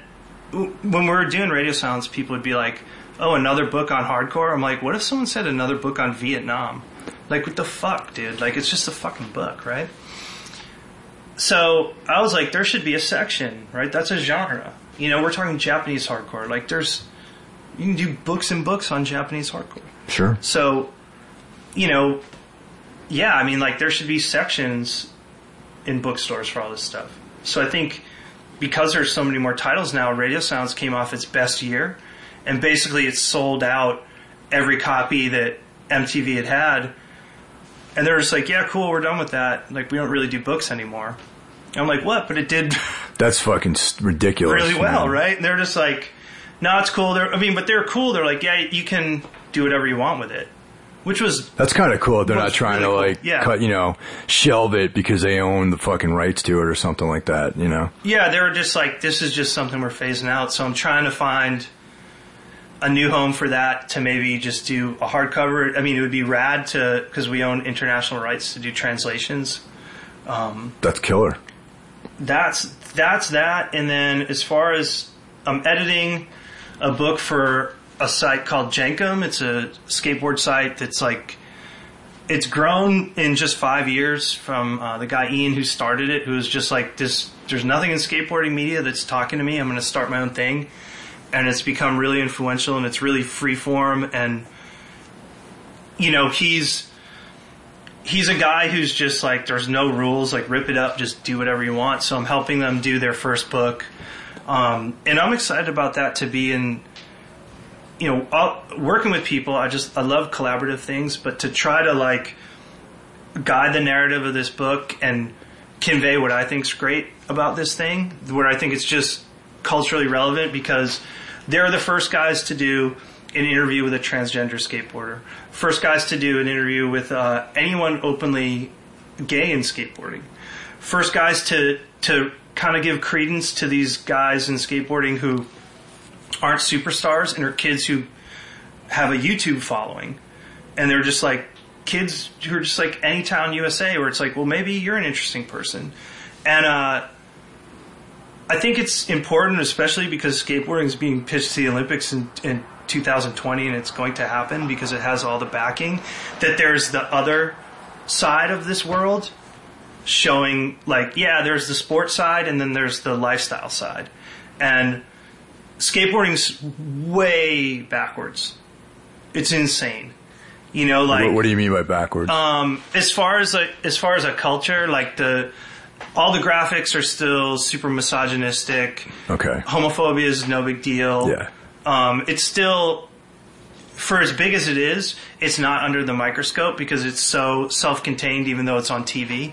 Because the part that's on TV is like very curated. And it's like, these are the athletes, and then everything else, who cares? And it's like, there's more girls skateboarding than ever, and there's more female-owned brands than ever, and they're a segment of skateboarding that's treated as a separate segment. So it's still not there yet. It's not culturally integrated. So I think it's really important for there to be a voice for that. And that's why I was excited to be brought on. So this site is kind of like going more in that sort of direction. Yeah, like cool. What's that address again? What's the site? It's again? called Jenkem Mag. Okay. And, I think it's something that you can read just like in the way that people read Big Brother or whatever, like it's a fun site, and it's not, I mean, there's cool content on there that I think people just dig anyways, but I think it's important to have a record of breakthrough things that are happening and stuff that's like exposing this culture. And so I'm working on that, and then I don't know what the next book will be. I want to get away from doing art books, and I want to just do more just pure like novel style stuff, like fictional stuff, or I don't know, maybe, or like fiction a little bit based on experience, more like a Raymond Carver or something like that. But it's a tough route because I want to work within the system of doing books. I don't want to self-publish. Yeah. Because I want, or if I self-published, I'd want to work with a real editor who can. Yeah, you need to have, it's like putting out records on your own. You actually need this like infrastructure to do a quality product, Yeah, and I don't want it to be contained to just the people I know might be interested in it. Yeah, you want anyone to find out about it. You want to have some PR behind it and that kind of thing. That's Although that being said, I did have an idea of I had a title, and I always think like sometimes when you have the title, it might be rad. Is like, fucking anyone steal this because I'm probably not going to do it. Not So Fast, a book about all the outlier punk bands, like starting with Flipper and No Trend, and then you kind of get into like whether it's like the AMREP thing or like Germbox or Dazzling Killman, like all this stuff is really fucking weird, highly undocumented, visually interesting, compelling. Like you said, like Craw, the lyrics are never published, right? Not until this new reissue. You need to get. Which everyone, once again, needs to pick that up, man. 99, I'm going to shill it right now. $99, 6 LPs. Like that's cheap with a book. That's fucking amazing. But I defy anyone to come up with a better deal than that. But I don't know. I thought that was rad because the guys who were going to, Melvin's a great example. Yeah. And I thought Not So Fast is a good that's a gimme title. And it'd be cool to I think those bands all had really cool aesthetics. And I'm like, man, you could really just do a nice vanity coffee table book of all this ephemera, But that's probably that'd be a 5-year deal. I would do it, but I think it would be tight. I think, and also too, I would learn so much because these are things that maybe aren't there's bands here and there that I'm interested in, but I like that going into the tunnel of you meet this guy, you got to talk to fucking Bill. Yep. Bill's got, this. Yeah. There was a band from around that time called Power Wagon from Madison, Wisconsin that they had one record out, and everyone that was in these bands was like, oh man, Power Wagons, they're awesome. And then I'm like, they're fucking, I have their one record and that's it. But they never went anywhere, man. They might have played Madison, maybe they went to Chicago a couple times, I don't know. But they were an amazing band that completely no one outside of Wisconsin or Minneapolis or the Minnesota area, that Midwestern area knew about. Yeah, I mean, I think something like that, what I would do differently too is that it'd be cool to get artifacts from all these bands, whether it's just the one photo they have or, even just photographing the record nicely, lyric sheets, flyers, and then having the people who are influenced by that comment on it. Yeah, that's a pretty tight idea, man. Instead of keeping it in this box of it's an artifact, it's no, it's kind of kept alive by the people that sort of took inspiration from it too. That's really cool. It's a good idea. Yeah, and just the simple idea of there's always going to be someone who, if doing this is cool, they're going to do the opposite thing, and it's not about the fuck you, it's about exploring the other space. If the comfortable space is this quarter, well then there's 3 quarters that haven't been explored. And and then you realize then that's infinite. So I don't know, I mean that's another project I'd definitely like to take on, but that's what I'm doing now, and then just writing for a ton of different outlets, print and online, and not begrudging online. It's like I know some people want to read 600 words, some people want to read 6,000, and that's fine. Yeah, I mean, it seems like it's difficult to have an actual print magazine these days. To actually continue to put out every month, a monthly magazine. It's like, I mean, the problem is, and I do understand because I understand both sides of it, is that it's easy to run the analytics of what something online does, who it impacts, how much ad revenue it generates, to as granular as this guy tweeted it out.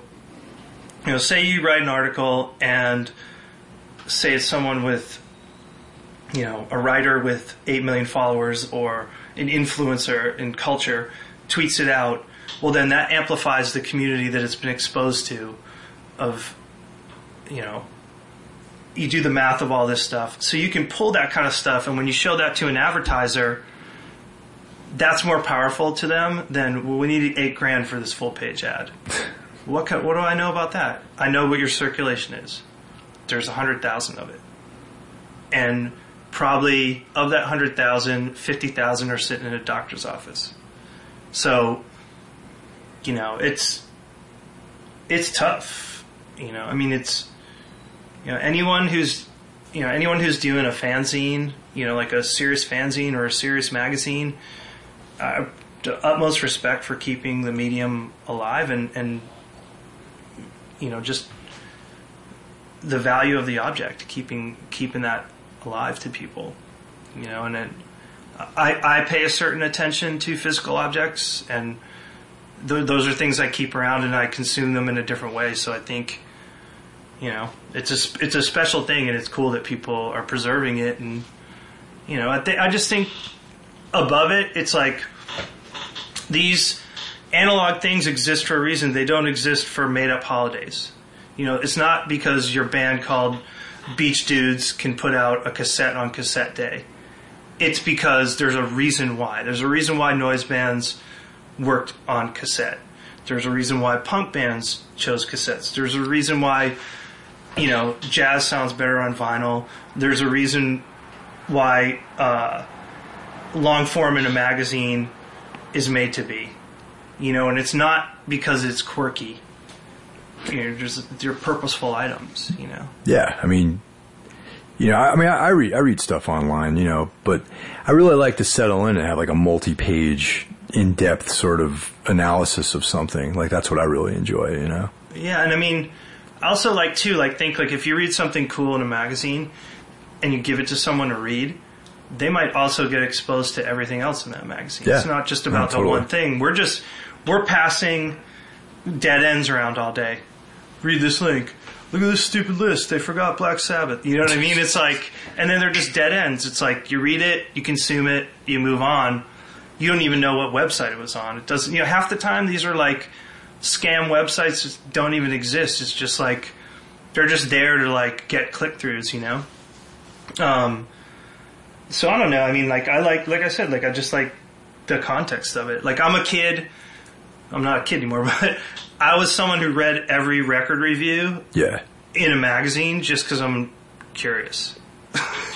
Yeah, the only music magazine I get regularly is Decibel. That's it, man. Mm-hmm. And I probably read like half of it, and that's about it. Yeah. But I really enjoy the Hall of Fame features.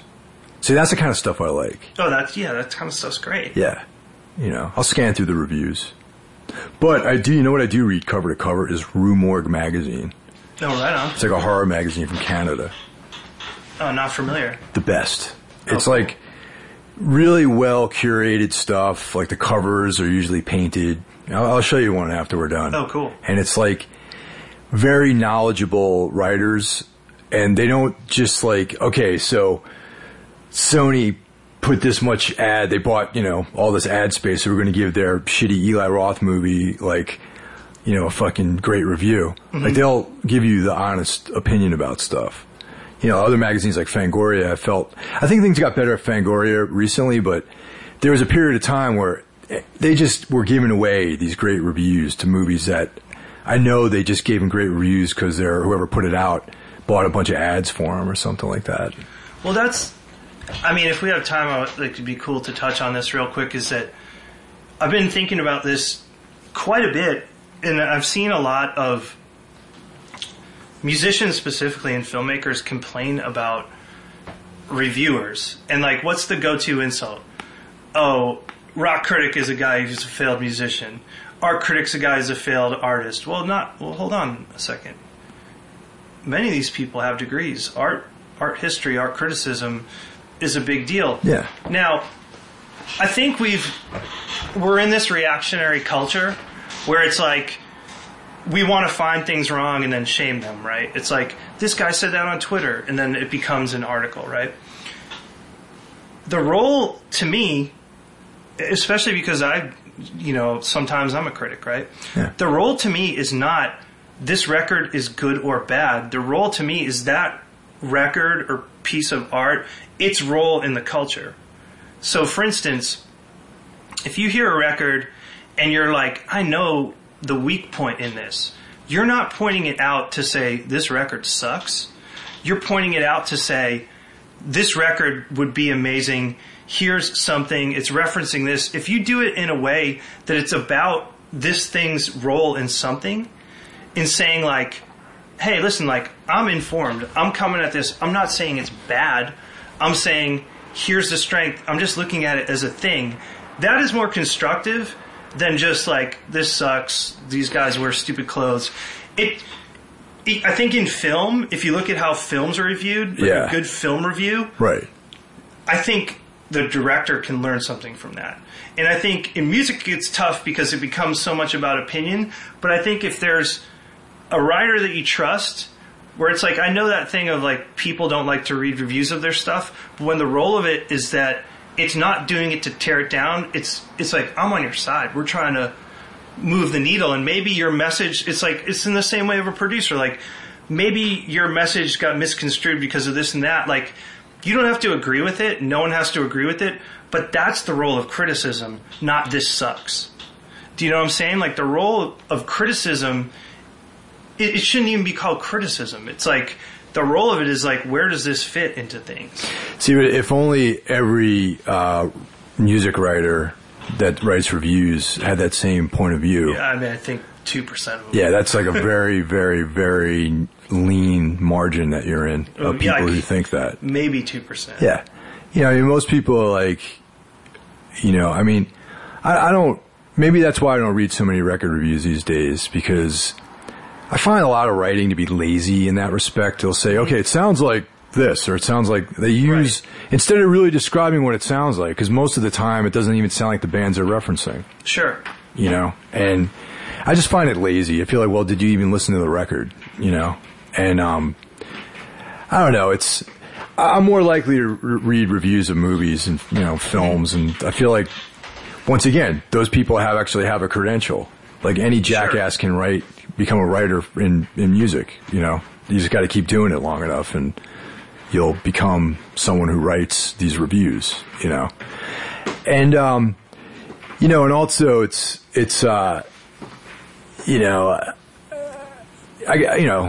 the whole Twitter aspect of things, and, people attacking you personally and all that kind of stuff. Yeah.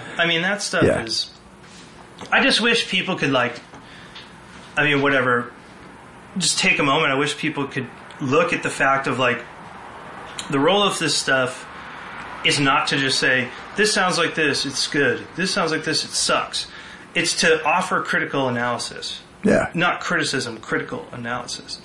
And you think of like generations of writers who got inspired by, whether it's like Lester Bangs or Byron Coley or whatever, even when they're slamming something, they're doing it from an informed place, and it's like, yeah, and they're flip, and they're like probably off base too, but we've moved so far from like that. The criticism's part of the art. It should be part of the art. It's not, but it should be. It needs to move back into that, instead of just like, I'm the guy who wrote the funny like takedown of this new Animal Collective record, and everyone's reading it because I dissed them. Yeah.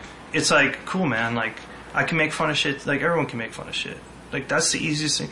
Easiest thing to do is roll down the street. Like, that dude's got a fucked up eye and, like, make fun of his eye. Well, one of the biggest disappointments, I think, in music writing is when a few years ago a Pelican record came out, and it got this environment of coming down on their drummer really hard for his perceived lack of performance on the record. And I'm just like, you know, you guys, like, honestly, really, that's like what you have to say about this? It's like the same thing that people say. They like to knock this guy for whatever reason, and I think he's a fine drummer. I don't think there's anything wrong with what he does live or on the records, but maybe like in the beginning he was learning or something, but there just grew this like obsession with tearing this guy apart, and you know, I found it to be very hurtful. And I think in one case, like, one of the writers actually published this like retraction because it was too brutal, you know.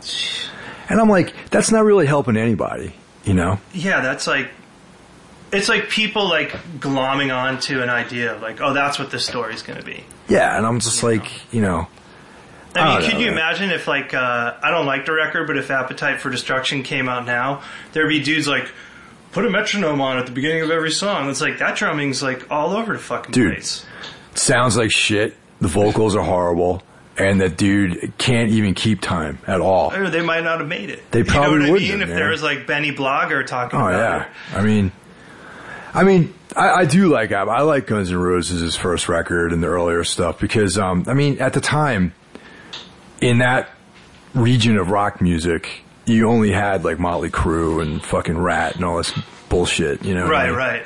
And, you know, they were like the closest thing to like Aerosmith or whatever that was out there that was, you know, like a real rock band, you know, who can actually write songs and play and do all this other stuff. But that was like a flicker, man. That lineup existed just for that brief period of time. And that's kind of what makes it cool, really, you know? I mean, at the end of the day, you know, it's not as meaningful to me as like, the first, you know, couple of Swans records or Street Cleaner by Godflesh or Damaged by Black Flag or any of those records or Times of Grace or any of those. Those are really meaningful records to me. But as far as like a rock and roll album, it's pretty badass, you know? Yeah, it's a good, like, I'm not into it, but I know for a fact that's a good rock record. Absolutely. You know, and it's like, I know every song on it. Like, how do I know, like, the deep cuts? I don't even know. I never even owned it, you know, but I know fucking every song. You know? I was uncomfortable with saying that I liked Guns N' Roses for a long time, but, you know, when the record came out, I got it, and I was just like, this is kind of cool, you know. I'm not really into this kind of stuff, but this is like pretty cool, you know. Listened to it a few times, was curious about it. You know, I think it came out the same year that Injustice for All came out, which was 100% what I was into at the time. You know, so Metallica. I always trip how everyone retrospectively says that record sucks. Like, dude, if you were a kid and you got that record, you loved it. I don't know who says that, but they're full of shit. They're lying. They need to fucking check themselves and like rethink their whole fucking game plan. What fucking 13, 14-year-old kid's like, it's not enough bass, bro. Dude, I didn't even know anything about that. All I knew is that shit sounded like the end of the world when I put it on, dude. I was like, the funny thing about Injustice for All is like, when I'm like, this is the future of music, man. This is like with this direction they're going to go in, this is going to be the greatest thing ever. And then they make the fucking Black Album, which is like, in my opinion, the beginning of the end for them. I mean, oh, for sure. I mean, I have friends out there to this day that back Metallica, like still, even all the bullshit they put out over the years, they still like rep Metallica. And I'm like, come on, man, hey man, it's not my cup of tea, but the thing is, I feel like they phone in all their songwriting, man. Like I think it's about keeping the machine going now, keeping those checks coming in, keeping people paid, their employees, you know. Well, it's like I love watching any of those documentaries about them. Yeah, it's like brilliant.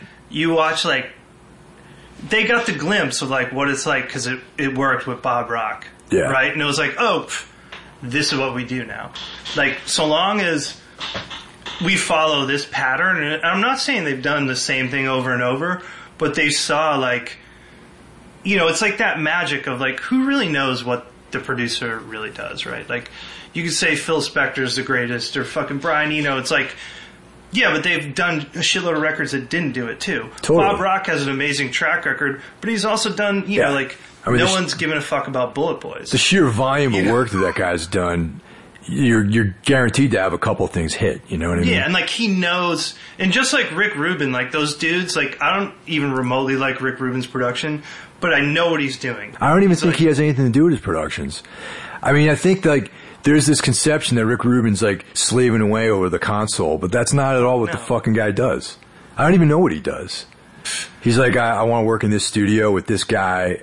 See you later. Dude, the only thing I know that he does is like I caught a glimpse of like some shit of like the Red Hot Chili Peppers making the big record like Blood Sugar Sex Magic, and like Flea's like playing like some crazy shit, and he's like, no, that's a song right there, like just that part, and let's give it away now. That's what he does. You know what I mean? Like, like keep it simple, stupid type shit, which is like the same as Bob Rock. Like, you don't need 4 million fucking parts. Like that's, you know, I think there's something about like dudes who know what's palatable, and it's, I don't even think they're doing it from like a strategic standpoint. I think they're from like almost like a everyman ear or some shit. Yeah, I can dig that. That's kind of like his job.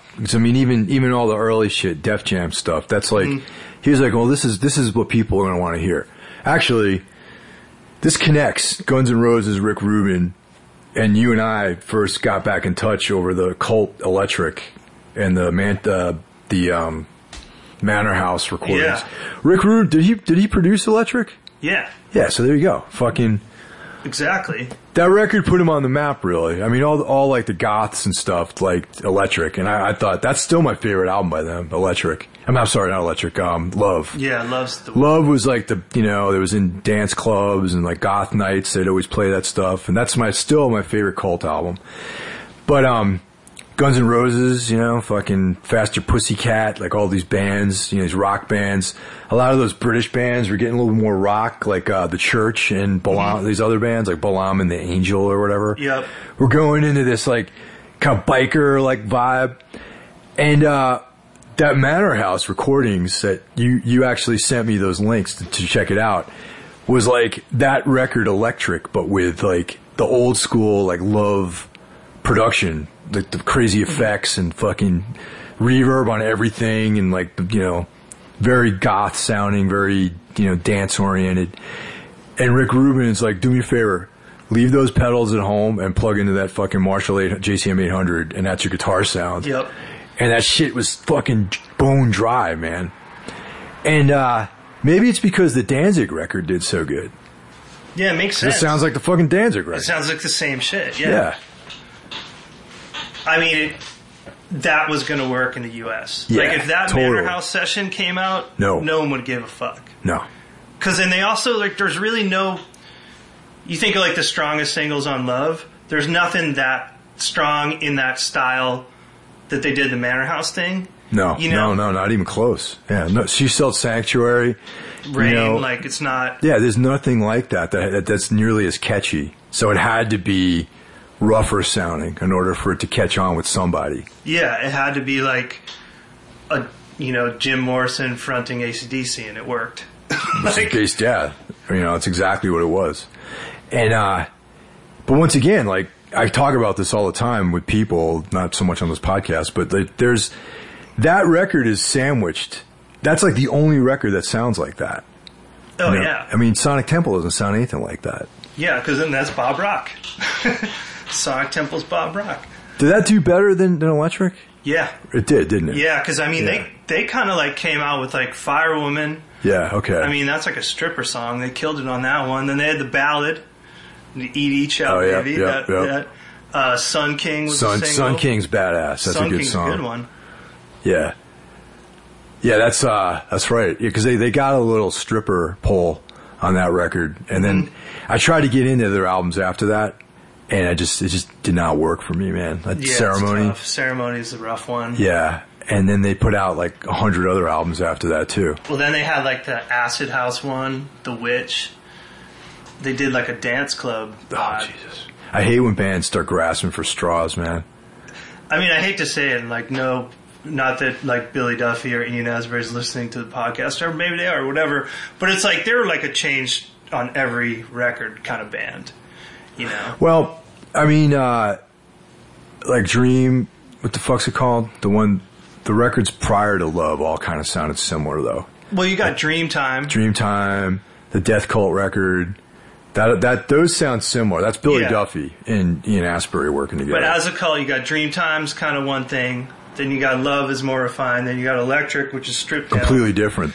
Then they're like more like Sunset Strip, rock. Yep.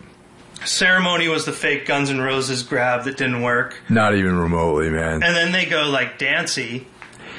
And then on the one, and then when they came back, then they were like Drop D, which I was like, oh man, the cult drops down to D now. Like they're going way late on that. I didn't even hear. I don't even know about those records. And then didn't he have a some other band called like the New Barbarians or some other fucking thing? I read about this when I was trying to find a proper copy of the Manor Sessions, which I was able to secure. Mm-hmm. So I was doing research on it, and I'm like, oh yeah, what the fuck was that? Did he need to like pay his cell phone bill one month so they put out a record so you can get some advance on it or something? I feel like Billy Duffy had a scam band around there called like Color Sound or something like that. Like I remember like seeing that one. I'm like, no way. I'm not falling for that thing. It's a shame, man, because I do feel like they're talented guys, man, and like the identity crisis, though, I think was always their Achilles heel, because like I said, Love, I can still listen to that. I do listen to that regularly. That's a great album, and I put, I'll put Electric on, and but as time goes by, I see that as like a kind of a weaker record, though. And, yeah, I think so too. I mean, it's a cool record. Yeah, but I'm so much more interested on what's happening on Love. Yeah. And also, if I want to listen to that type of record, I'll listen to any Danzig album. Sure. And get more than that. You know what I mean? But, I actually like the Southern Death Cult record, which is only just Ian Astbury and a bunch of other weirdos. So that's like, that album I think is great, and it totally stands on its own. But yeah, thank good looks on that fucking link you sent, man. Yeah, no problem, man. And it's actually, someone told me, oh yeah, there's a demo out there of those songs with guitar effects on them, but I'm like, they're not though. It's actually completely different realizations of those songs. Yeah. Are you still playing music at all? Not really. I did that record with Deus probably like 3 years ago, Italian Horn record, and I think that was just me doing everything, and I don't know, and then I got this idea that we were going to play live. And I think that just derailed it. That was just like, it's tough to translate something from your head and bring it to people. And like everyone could play really well and stuff, but it instantly sounded totally different. And then it was also that thing of like, oh dude, I'm in a band.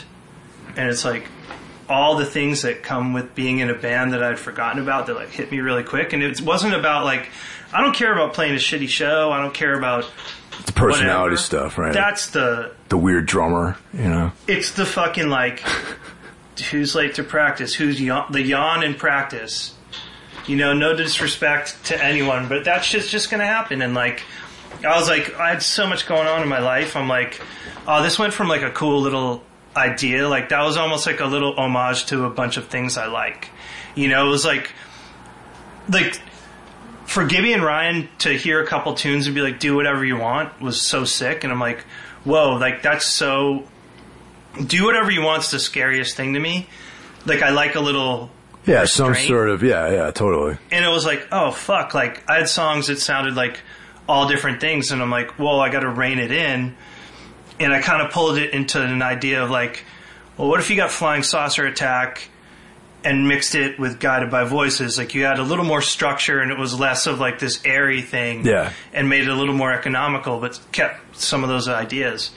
And then to translate it live, like it was never going to work, I think. And it sounded cool, but like I remember some dude like said this as a compliment and it would fucking bum me out so hard. It's like, man, that was awesome. That shit reminded me of Husker Du. And I was like, fuck. Bummer. Like, reminds me of Husker Du is like every like generico power pop band that's not Husker Du or the Replacements, you know? Yeah, which is funny because like Husker Du are not they're not a pop band at all. Like, I mean, that's the thing. They wrote catchy songs, but there was this darkness in that band, which never translated to bands they said that have claimed Husker Du as being one of their, you know, influences. Yeah, like they get like the stripped because also it's like, how do you sound like, well, what, you have two amazing songwriters? Because you have one guy who's coming from like this more traditional, like, not bubblegum pop, but like a different side. And then Bob Mould's stuff is the darker thing, you know? Oh, yeah, definitely. And it's like that play the whole time is like... And also, too, one thing that I think is totally different about a lot of things now is that if you go back onto a lot of these bands that people considered poppy, whether it was the Replacements, even the Descendants, every song isn't trying to write a hit. Descendants would have like a thrash song. Totally. Husker Du would have some like out-of-the-box type idea. You know? And then a lot of bands who are influenced by that, we're talking decades later, it's like they're trying to write like every song's Flip Your Wig. Yeah, they're taking the essence of like an entire album and sort of reducing that into like one song, and then it sounds fucking contrived. Yeah, it's like Alex Chilton's an amazing song because the record's fucking got a cadence to it. Yeah. Where it's like, oh, and then we can do this too. Yeah. You know, and it's like you look at like Zen Arcade or... I was just going to say Zen Arcade. You know, it's like, dude, it's a fuck double album. Like, it's not like every song was like, here's, you know, catchy tune. Yeah, there's like Beyond the Threshold is on that album, which is like a thrash, like, you know, like hardcore song, you know. Yeah, and I mean, I love how something like that flows, and I don't think you see a lot of bands do that. But I guess back to the music thing, like I was in like a weird point in my life when we were doing that band. So like my dad was going and is going through some insane health stuff, so I was back and forth to Boston. I just wasn't in like, I was definitely in a mode of like, dude, I don't give a fuck. So I might like I don't know, like that became like, the music thing was like, that recording the record wasn't a release, it was just what I did. Yeah. And then this turned into like a thing, which it was like backwards. You know, it's like you think of like, I need an outlet, so I'm going to do this band. It was like, no, I'm just doing this thing, and now it's become an outlet. And it's become a channel to all this frustration where it's like, it's not an angsty thing. It was just like a little love letter to sounds that I like. Sure. And then that might work if you're with four people who share that and are like, yo, you came up with a foundation. Now how do we expand on that? It was just more like, oh, next thing I know, we're playing 2 sold-out shows with Quicksand, which doesn't even make sense. It was just because they were fucking rad enough to offer that to us, which was super fucking amazing, and I'm beyond appreciative for those opportunities for like early shows for us. Yeah, that's you know, it's pretty great. But at the same time, it's like, to me, it was like needed to be hashed out in a small place first. Yeah, I could see that being a little bit of overload, you know, because I know when you first start doing a band, it's like you want to play like. You want to play those like 20 head shows where there's only a handful of people there at some small spot. Yeah, definitely. And also too, maybe that sound only works in that environment. Like I always think of like a lot of these shoegaze bands that get back together and they're playing venues that are bigger than they ever played, except for when they did like Reading Festival. Yeah. And it's like, it's not. Yeah, I didn't see any of those reunions. It might not really work in a 800 capacity club. You know? I'm not a big reunion guy. I mean, it's like if you go back and play the music of a band that you might have played when you were 17, that's like, you know, a long time ago, man. It's like 20 years ago for some people, you know? And it's like, how is that relevant to your life, you know? And it's like, even, I don't know, I don't think I saw any reunions. Like, the only reunion show I saw was like when Rorschach got back together again. And for some reason that made sense to me. I don't know why, but that's my one hypocritical statement about reunion shows.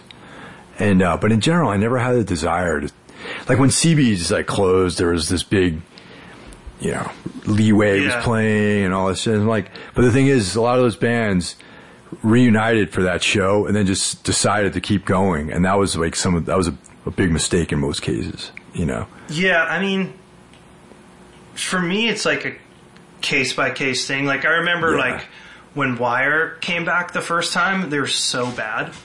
I mean, it was fucking brutal. And, that's, one of my favorite bands. And to the point where I was like, I don't even care almost what era.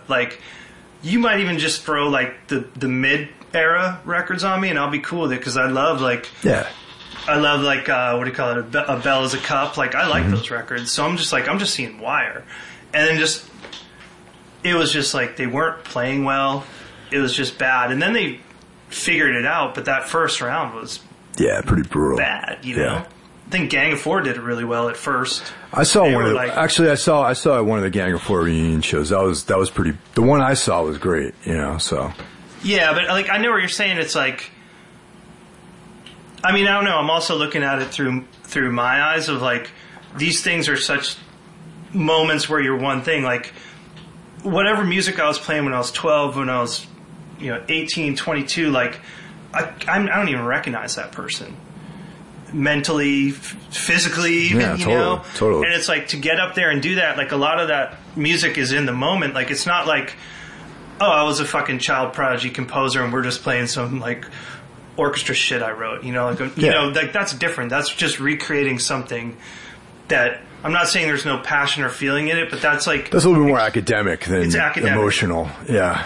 This is not oh, what am I fucking mad about?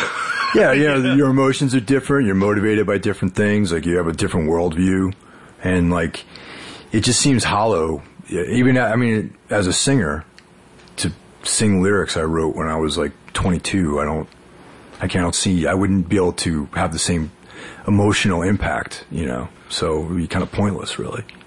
I mean, I think a lot of it I get is also I'm not the guy who was in this band where it's you're basically a celebrity. You think of Harley or John Joseph, these guys are Paul Bearer, they're celebrities, right? But they get none of the perks of being a celebrity, you know what I mean? Yeah. They're and they didn't get the money when it was No.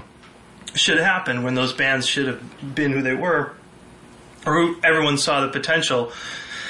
So for anyone to come back and have that revenue stream now, hey man, it's hard enough for me to survive. If I can survive on my art, I'm not going to tell anyone what to do. You know what I mean? And I get it. It's I'd rather see those guys doing their thing, but then on the other hand, there's some ways it seems like you're watching Jersey Boys or some Broadway show where it's okay, come on, really? I mean, really, a lot of these guys are just really living off of one record they made. Mm-hmm. I mean, Sick of It All has been the same band for decades, 30 years, and they keep putting records out, they keep touring. They've had, minimal lineup changes, just a bass player. Yeah. It's that's a band, But it turns into this thing where one main guy or even some secondary guy will just get a bunch of dudes together and call it the band. And then it just waters down the whole legacy of that band, Well, I mean, what's the fucking prime example? It's Black Flag, right? Oh, yeah, absolutely, man.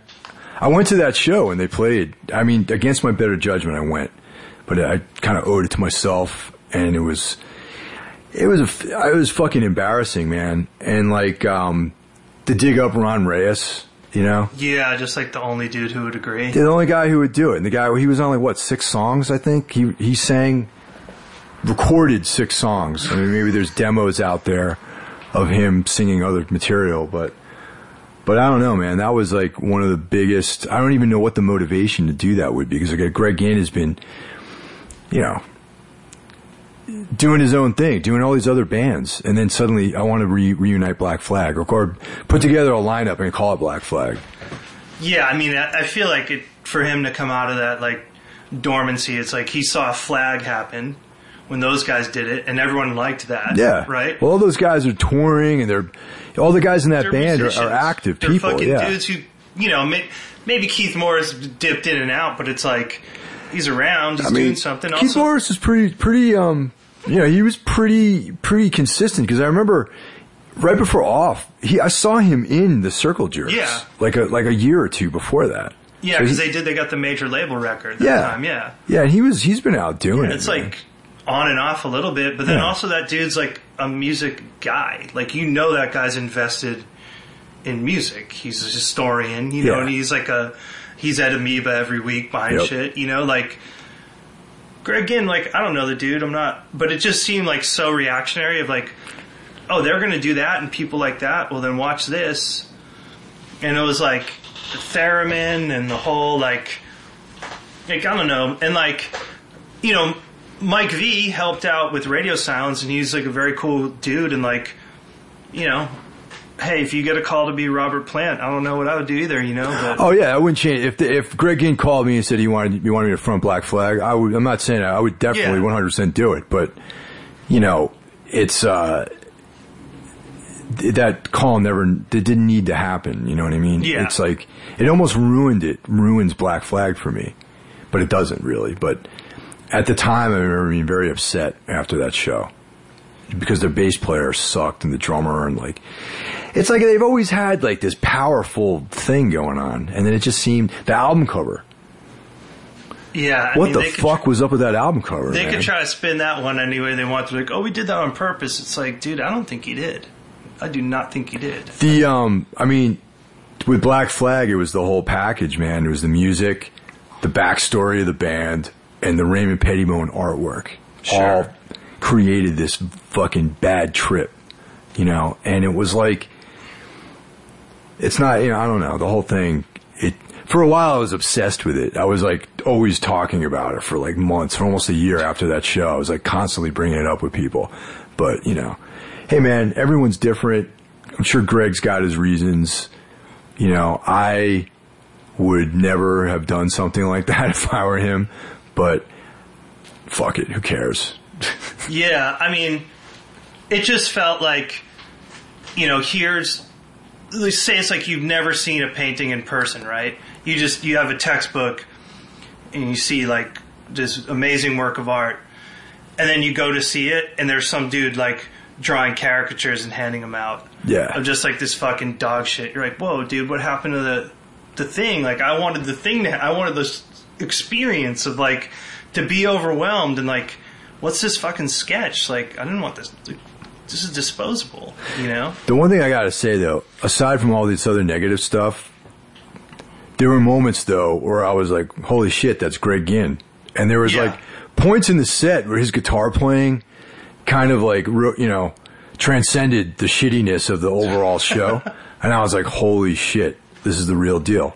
And actually, I had a guy who went down there to audition for Black Flag on the podcast. And he was telling me when he got off the bus in that random Norman, Texas, or where the hell it is. Uh-huh. Or no, I don't know, Norman's Oklahoma, but like some other fucking town in Texas. When he walked up to the storefront that they were renting as their practice space and Greg Ginn was playing in there, he's like, when I heard that sound, I was like, that's Greg Ginn playing guitar in there. And that was like a heavy moment. Sure. It's got to trip you out. Yeah. And this is the thing, man. Like, I'm not just like, Greg Ginn is probably the single most influential person in my entire life, honestly. Despite, as the years go by, you hear more negative stuff about him, but like his work ethic and all that sort of intensity is something that spoke to me directly and molded everything I've done in most of my life. So it's like, to have all this stuff happen to me was, not to me, right? Yeah, this persecution that I'm going under. No, to experience all this stuff was a real heavy downer for me, man. To see some guy embarrass himself like that, really, which is kind of what it is. Yeah, it's just really hard if you like to stay relevant. Sometimes you make choices that are like unsavory. Like, I get why some people are like, oh, I'm going to do that. You're trying to stay relevant. To be an artist, just a productive artist, like the dude kept doing music. Yeah, man. Nonstop.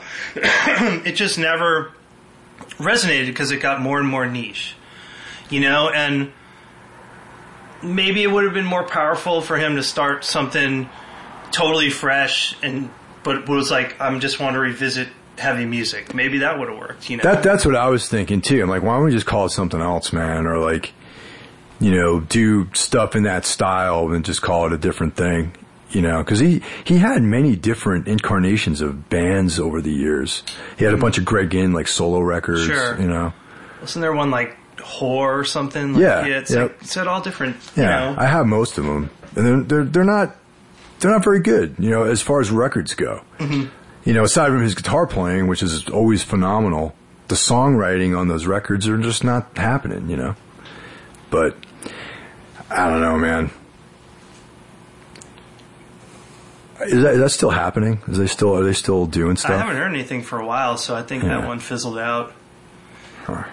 I know Mike's got his skateboard brand that he just launched, like his own skateboard brand. His entire family's like involved, and I know he's pretty involved in that. It seems to be doing really well. I've always been a Mike V fan. I always liked that guy. I was like, you know, there's like that one video of him beating up like 5 guys or whatever. I thought that was really cool. I mean, that dude's like been through every cycle, and you know, it always comes down to the same story. Is like there's going to be periods where you're cool and uncool, but like when you're just doing your one thing that you're into, it's always going to play out. You know, it's like, yeah, there was periods where he was the best skateboarder in the world. There's periods where people are like, Mike V sucks, but he's always Mike V, and he's going to have some level of success and something behind him, because he's not like, oh, people think I suck, well, and now I'm going to change my image. Or people think I'm suck, I'm going to pander to this. And that's what I always liked about him. Is like you always got like him. It was like an authentic, you know, thing, and that's why it's ironic that he's fronting Black Flag. You know, even though it's like, yeah, he's fronting probably his favorite band, but. You know, I don't want to like criticize him for that, man, because I do really, really think he's cool. You know, I really, really dig Mike V. Yeah, he's a cool guy, man. I mean, I never met him before, but like, you know, he does a good Keith Morris impersonation, and I was really into that. It's pretty funny. I saw Keith Morris. I interviewed Keith Morris a number of years ago for Brooklyn Vegan, and I saw him recently when I was walking down the street in Los Angeles. And it was early in the morning because I was going to a Staples. I had to buy like a thumb drive, and I was walking from. Do you know Mark Thompson? He used to work at Hydra Head. Yeah, of course. Yeah, I was staying at his place. Okay. And he was walking one way, and I was walking the other, and he just looked at me, and he was just like, and I was like, "What's up?" He kept going. You know, I mean, we have like he's friends with a lot of the same people that I am, and he's. I don't know if he's ever seen my band perform, but I know that he was at some of the shows that we played, like when we toured with Pelican or whatever, and he's friends with like Trevor and those guys. Oh, right on. And I know that he's aware that I'm the guy who interviewed him for like 3 hours. We sat and talked. Oh, wow. Fuck. And that's the same guy who's friends with Trevor, who he's friends with. And that's also the same guy who's friends with Mark, who owns Vacation Vinyl that he goes to all the time. So he's aware. I mean, I don't know if if I register to him as an individual, but I'm like, you know, like a coat or something, you know, or some kind of like accoutrement or accessory that's common among all these people, you know. So that's cool. Keith Morris, another guy that's on like one of my top 5 people that I pay attention to. So. Well, I mean, it trips me out as a kid from the burbs that the amount of interaction I've had with all these people who've directly made things that influence me. Yeah. You know, like I know the cool thing to say is like, punk rock's about like everyone's equal, like da-da-da-da, but like all those early shows I went to, I wasn't like talking a fucking choke, like getting a Coke with them or anything, you know? No. And it's like to be able to be in a position where I am, where I get to, you know, work on my art with people who got me inspired, and just to meet all these people, it's really fucking cool. And it's always this thing where like people love to tell you how the cool person you like is a loser. Like, oh, you don't even know, like, I know so-and-so from X and he's a fucking loser. And it's like, that's cool, dude. You might be a loser. Like, everyone's just a fucking person. They're not this person on a record cover, you know? But, you know, with so much interest in the things that influenced us and even if it's something that appealed to a small portion of people, there's more of an audience now. And to have, like, you know, your podcast where you're getting people on the podcast of bands that you're into, interviewing Keith Morris, whatever. I mean, I never thought any of this shit would ever happen, you know, and to create new things. Like, this is, your podcast isn't just information, it's art. It's an artistic expression. It's communication. Yeah, it's communication. Right? Yeah. And it's new. It's not just reminiscing. You're having new conversations. Like, that stuff's cool. Like, and, you know, that's what's exciting to me about emerging technologies, you know? Also, just the free-form nature of podcasting is interesting because you really get to know where someone's coming from. It's like if you watch these, like, edited interviews. I mean, I understand that the format, you know, sometimes that's the way it is. Like, if you watch, like, a talk show or something, there's, like, you got 3 minutes or whatever. Sure. You know? But you don't really get, like, these, like, bullet points of information that to underscore whatever thing you have that you're out there to promote. You don't actually get to know the person at all. You don't get to see how that dude's, like, mind works, or, like, what motivates them, or, like, you know, where they're coming from in certain things, you know, more so than reading an interview, because even interviews get edited down. Oh, you know? for sure. But this is like a completely unedited, like, free form, you know, medium. I mean, I edit stuff if something fucks up, like, technically, you know, then I cut something out, obviously. Sure. But, like, for the most part, 100% of the time, whatever we record is what gets put out there. I don't, you know, cut out, like, oh, you know, I don't want to talk about this guy or whatever. I'm like, you know, it's as close as you can get to a live conversation, and I think that's a cool thing. There's a record that it was a spoken word record with Rollins and Hubert Selby Jr., and I think there was one other person on it. And it actually, I thought that was, like, the coolest thing in the world, of them just talking. And I was like, man, I'd love to do a fucking record like that sometime. But it's like, that's kind of what podcasting turned into. It's just like people having a conversation about, like, not even anything in particular, you know? Like, we're not talking about anything right now, really. Yeah, we're just riffing. Like, I mean, it does remind me of, like, I think I was actually listening to Rollins' podcast where he was talking about how he started doing spoken word.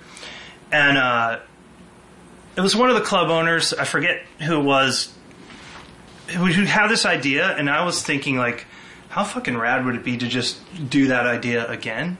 Yeah. It was like, he called up a bunch of musicians and was like, everyone just do 10 minutes.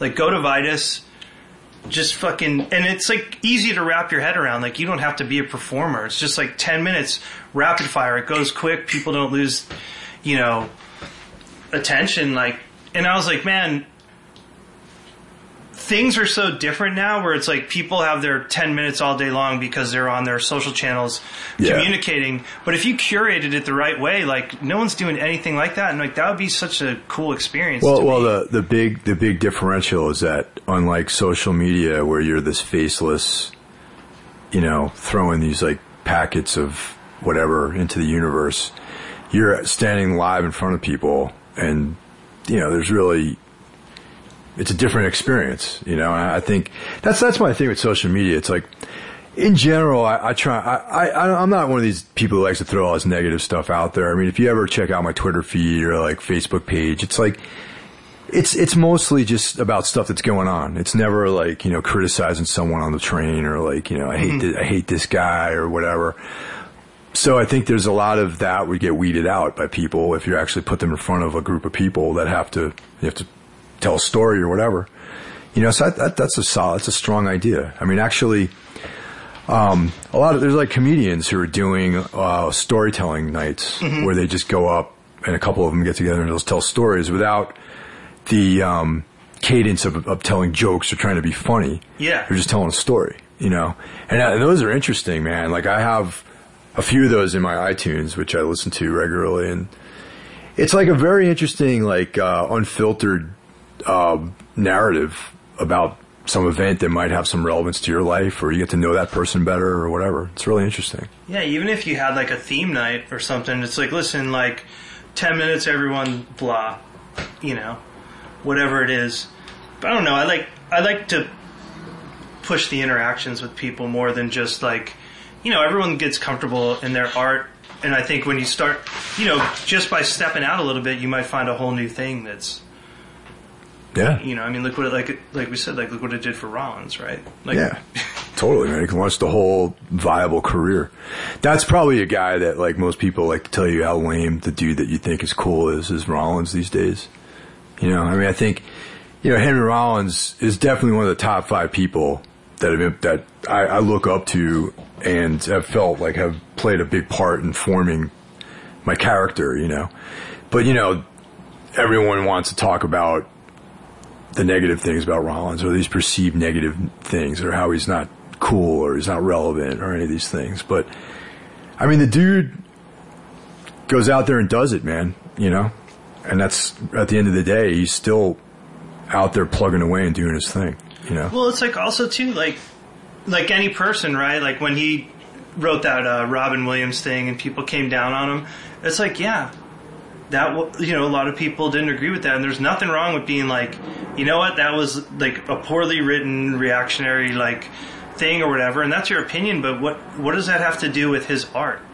You know what Not I mean? a thing. And it's like, here's a person you know, I don't like this thing of like everything's funny culture of like, haha, like I saw this guy in real life like eating a taco and it spilled on him and now it's on Instagram. It's like whatever, like it's like, I don't know.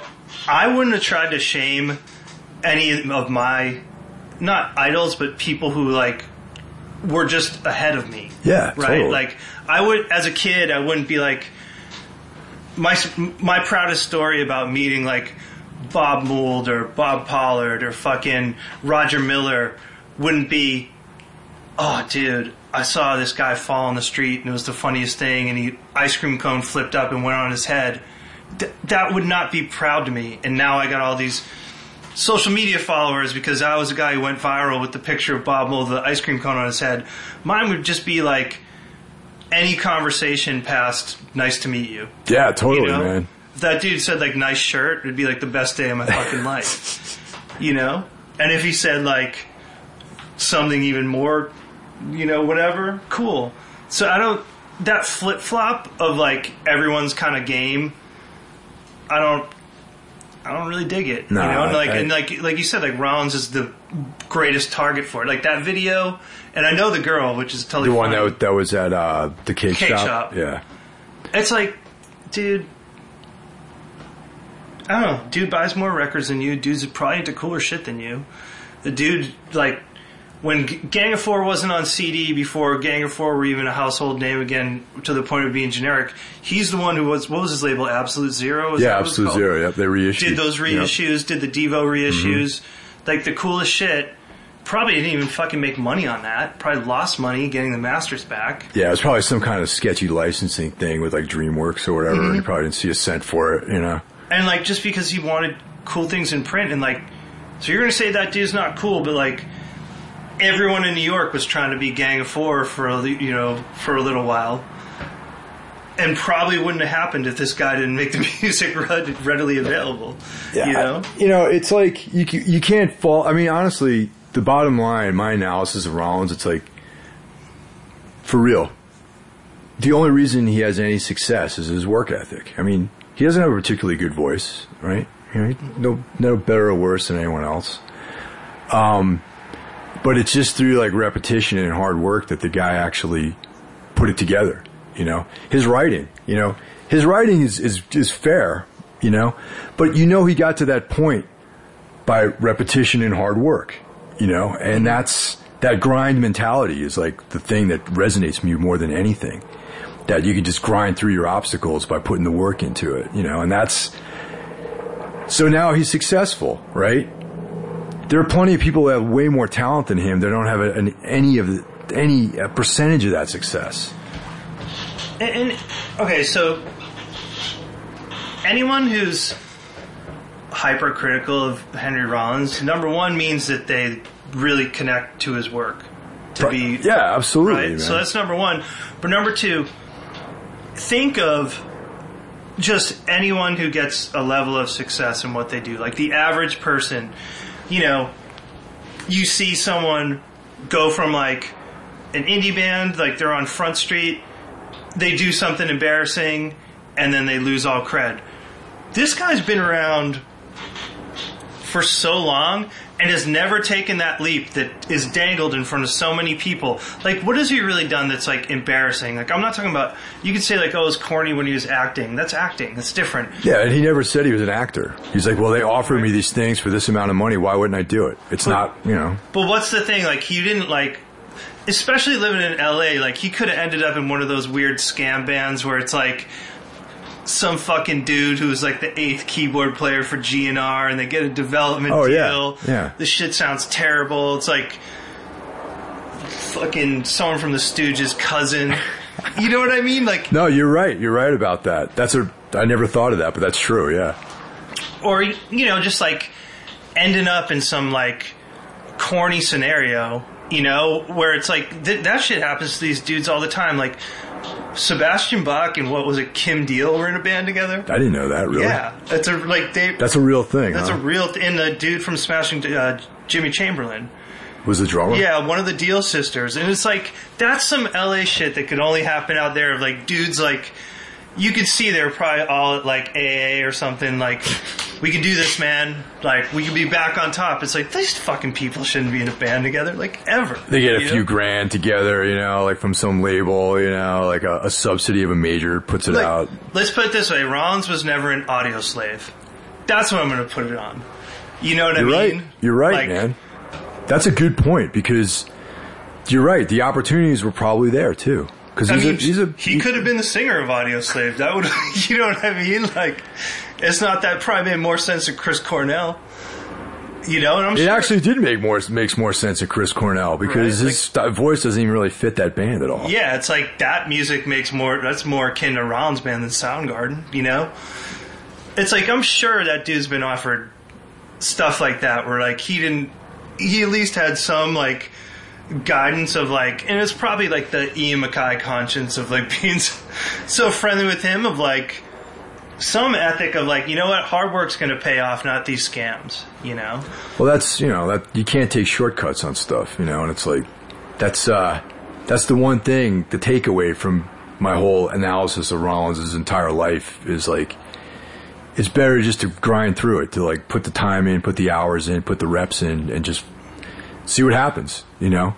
Because, like, the shortcut that fucking never works out, man, ever.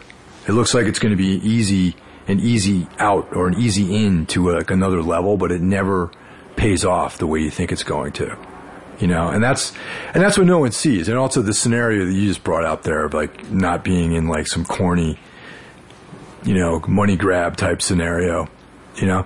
I mean, I'm sure him, of all people, probably had those opportunities from the second he quit Black Flag, you know?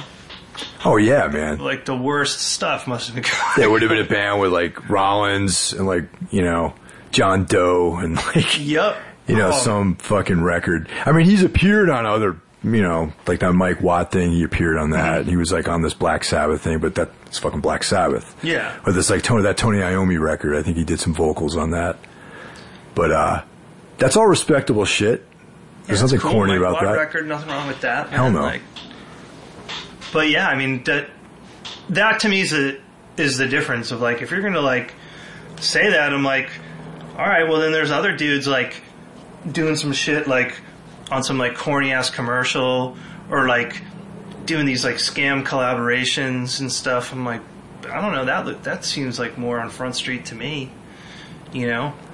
If we're just going to go to that level, you know, but it's also a totally different world too, like where I understand that everything has more of a backing now because whatever. And then it's like what you choose to do with it. Like those kids in Trash Talk, they have, you know, people coming at them to endorse things, and they're smart about what they do. And then when they get a cool opportunity, they open up their own store in LA with like a fucking skate park in the back, and they sell t-shirts with an actual message. Like, you may not agree with them or whatever, but like they're addressing, you know, because there's like African American kids in the band, and they're taking on race issues in their clothing. Like, they could do some scam shit of like, oh, let's just do some rip-off graphics and sell t-shirts. You know, it's like, yeah, they weren't going to get that money 10 years ago, 20 years ago, but they have that money now, and they have that opportunity, and that's an example of something cool.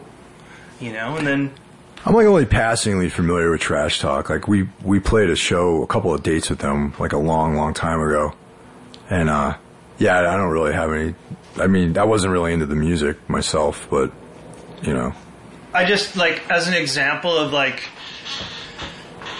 how these things go, of, like, you know, I forget what band it was playing, like, on the, like, Captain Morgan Urban Outfitters stage at Bedford Avenue at 3 p.m. this summer, and I'm like, I don't know, man, like, that's rough. Yeah. Like that's a rough paycheck to take, where it's not like, oh, here's a tour sponsored by whatever. It's like, this is like, you're actually like a puppet on the street. That sounds pretty humiliating. You know, yeah. Like, these things are going to happen. It's a different world because there's more of a interest in underground culture or cultures that were related to underground or whatever. So I guess what I'm saying is, like, a guy who's been on that level for his whole time, like Henry Rollins, to not take those opportunities that, whereas like people are taking them every day and looking, you know, I mean, I've been resisting opening up the can of worms, but I mean, like, what was the biggest story last week was this pharma scandal with the guy who owns a record label, you know, the funding the record label in Brooklyn, and like, I know tons of people involved in that, and I don't want to draw attention to it, but I'm saying that there's consequences to this money. This money just doesn't come from the sky. Yeah, you know, definitely. And we see now the level of, you know, what can be done. It's not just Scion. It's not just athletic shoe brand. It's not just clothing store. It's like, yeah, there's pharmaceutical philanthropists funding indie music. Like, it's not a small thing anymore. Yeah. And there's repercussions to all this shit. You know, so, I mean, to see how any of this stuff can play out, it's really interesting to me. You know, and like that, Jessica Hopper wrote that article, How Selling Out Saved Indie Rock, about how it's so good that all these bands like sell their things to car commercials because now they have a revenue stream because recorded music. And I'm like, that's cool, I get it. Like, but when the fuck were like, how much was Built to Spill making when they were like on an indie off record sales? Like, come on, they weren't. How much was, you know what I mean? Like, and that was when things were more jacked. Like, I think indies now are more honest. Well, yeah, I mean, that's the thing. It's like, money's never really come. I mean, the standard royalty program, you're never going to make money. I mean, right. you got to be like, you know, fucking Wayne Newton or something like that to make that kind of money. Billy Joel or something, you know. So, I mean, in the independent world, it's always come from touring and merchandise. It's never come, I mean, you know, it's never been like, where's my royalty check? You know, here's like $50, you know, it's stacked against you to ever recoup on any of that shit because of the rate. It's not, for anyone out there who doesn't know how this works, it's not like your record costs $1,000 to record or whatever, and you sell $1,000 worth of records. It doesn't work like that. It's like, if you sold the equal amount of money, you're actually way in the hole still because you're only making like 10 cents on the dollar to fucking pay back this debt. And then after you pay that back, you're only earning like 12 cents on the dollar, 10 cents on the dollar in every fucking dollar that comes in. And everything is a deductible expense. So it's the graphic design, the PR, every ad, whatever, the postage to mail out your promos. Totally, man. So that's like, you know, fantasy world when people were selling records, you know, more so than they are now, that they were making money on it. They really weren't, man. It was like, maybe there was less bands out there trying to do it. Maybe that's why touring was better, you know, or maybe more people actually went out to shows back in the 90s or whatever. But that was really where the money's always come from, is being on the road and selling merchandise, you know. And that's never been from royalty checks. It's like, you're lucky to fucking recoup on any of your albums. Yeah, I mean, people just forget there's just fucking more bands now. Yeah, there are. And it's not a regulated thing. Like, you know, I mean, here's a great parallel to me, is that there'll never be like SAG for musicians. No. You know? Yeah. It's never going to be unionized. It's never going to be like, whoa, you're a fucking scab band. You can't play that venue.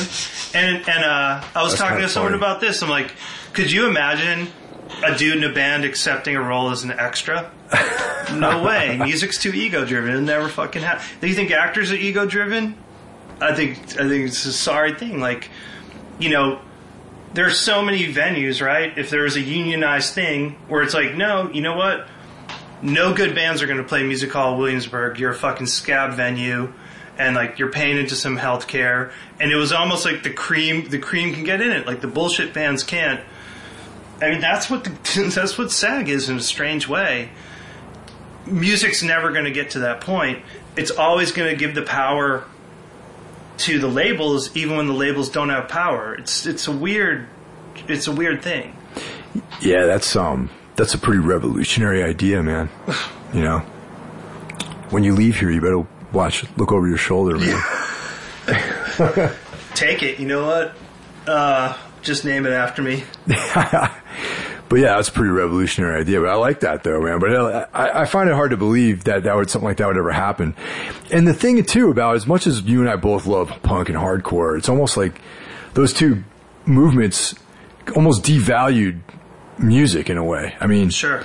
You know, it's like the rules and regulations surrounding punk and hardcore and like that kind of independent stuff, they're not really applicable anymore. You know, shows being a certain number, dollar amount, Mm-hmm. That never accounted for inflation. You know what I mean? Sure. And also just the operating expenses of doing a band is fucking way different than in the inception of like all this stuff. We played a festival a couple of years ago in England, and like Neurosis played it, and Doom, and like all these bands that are cool, and we were selling our shirts for like whatever everyone else was selling them for, right? And there was some other band that was like selling theirs for like £5 or something, right? So some fucking fuckhead punker was like, how come your shirts are 15 euros and their shirts are like €5? And I fucking went off on this dude. I'm like, motherfucker, I got to get on a plane to fly here and fucking spend money to get to this fucking hellhole of Bristol, UK, so I can play this fucking show. That's why this shit's expensive. Yeah. But that's why it's what everyone else is paying for. Duty on it and shit. Like, dude, £5 that buys the T-shirt, man. Like these guys, it's like maybe these guys have like a little bootleg operation in their flat where they fucking run off these shirts. But I'm just like, that was like the most interaction I've had with people around the merch table. There was also someone else, some girl from Spain. We had like a 7-inch, like a Flexi in Decibel. Uh-huh.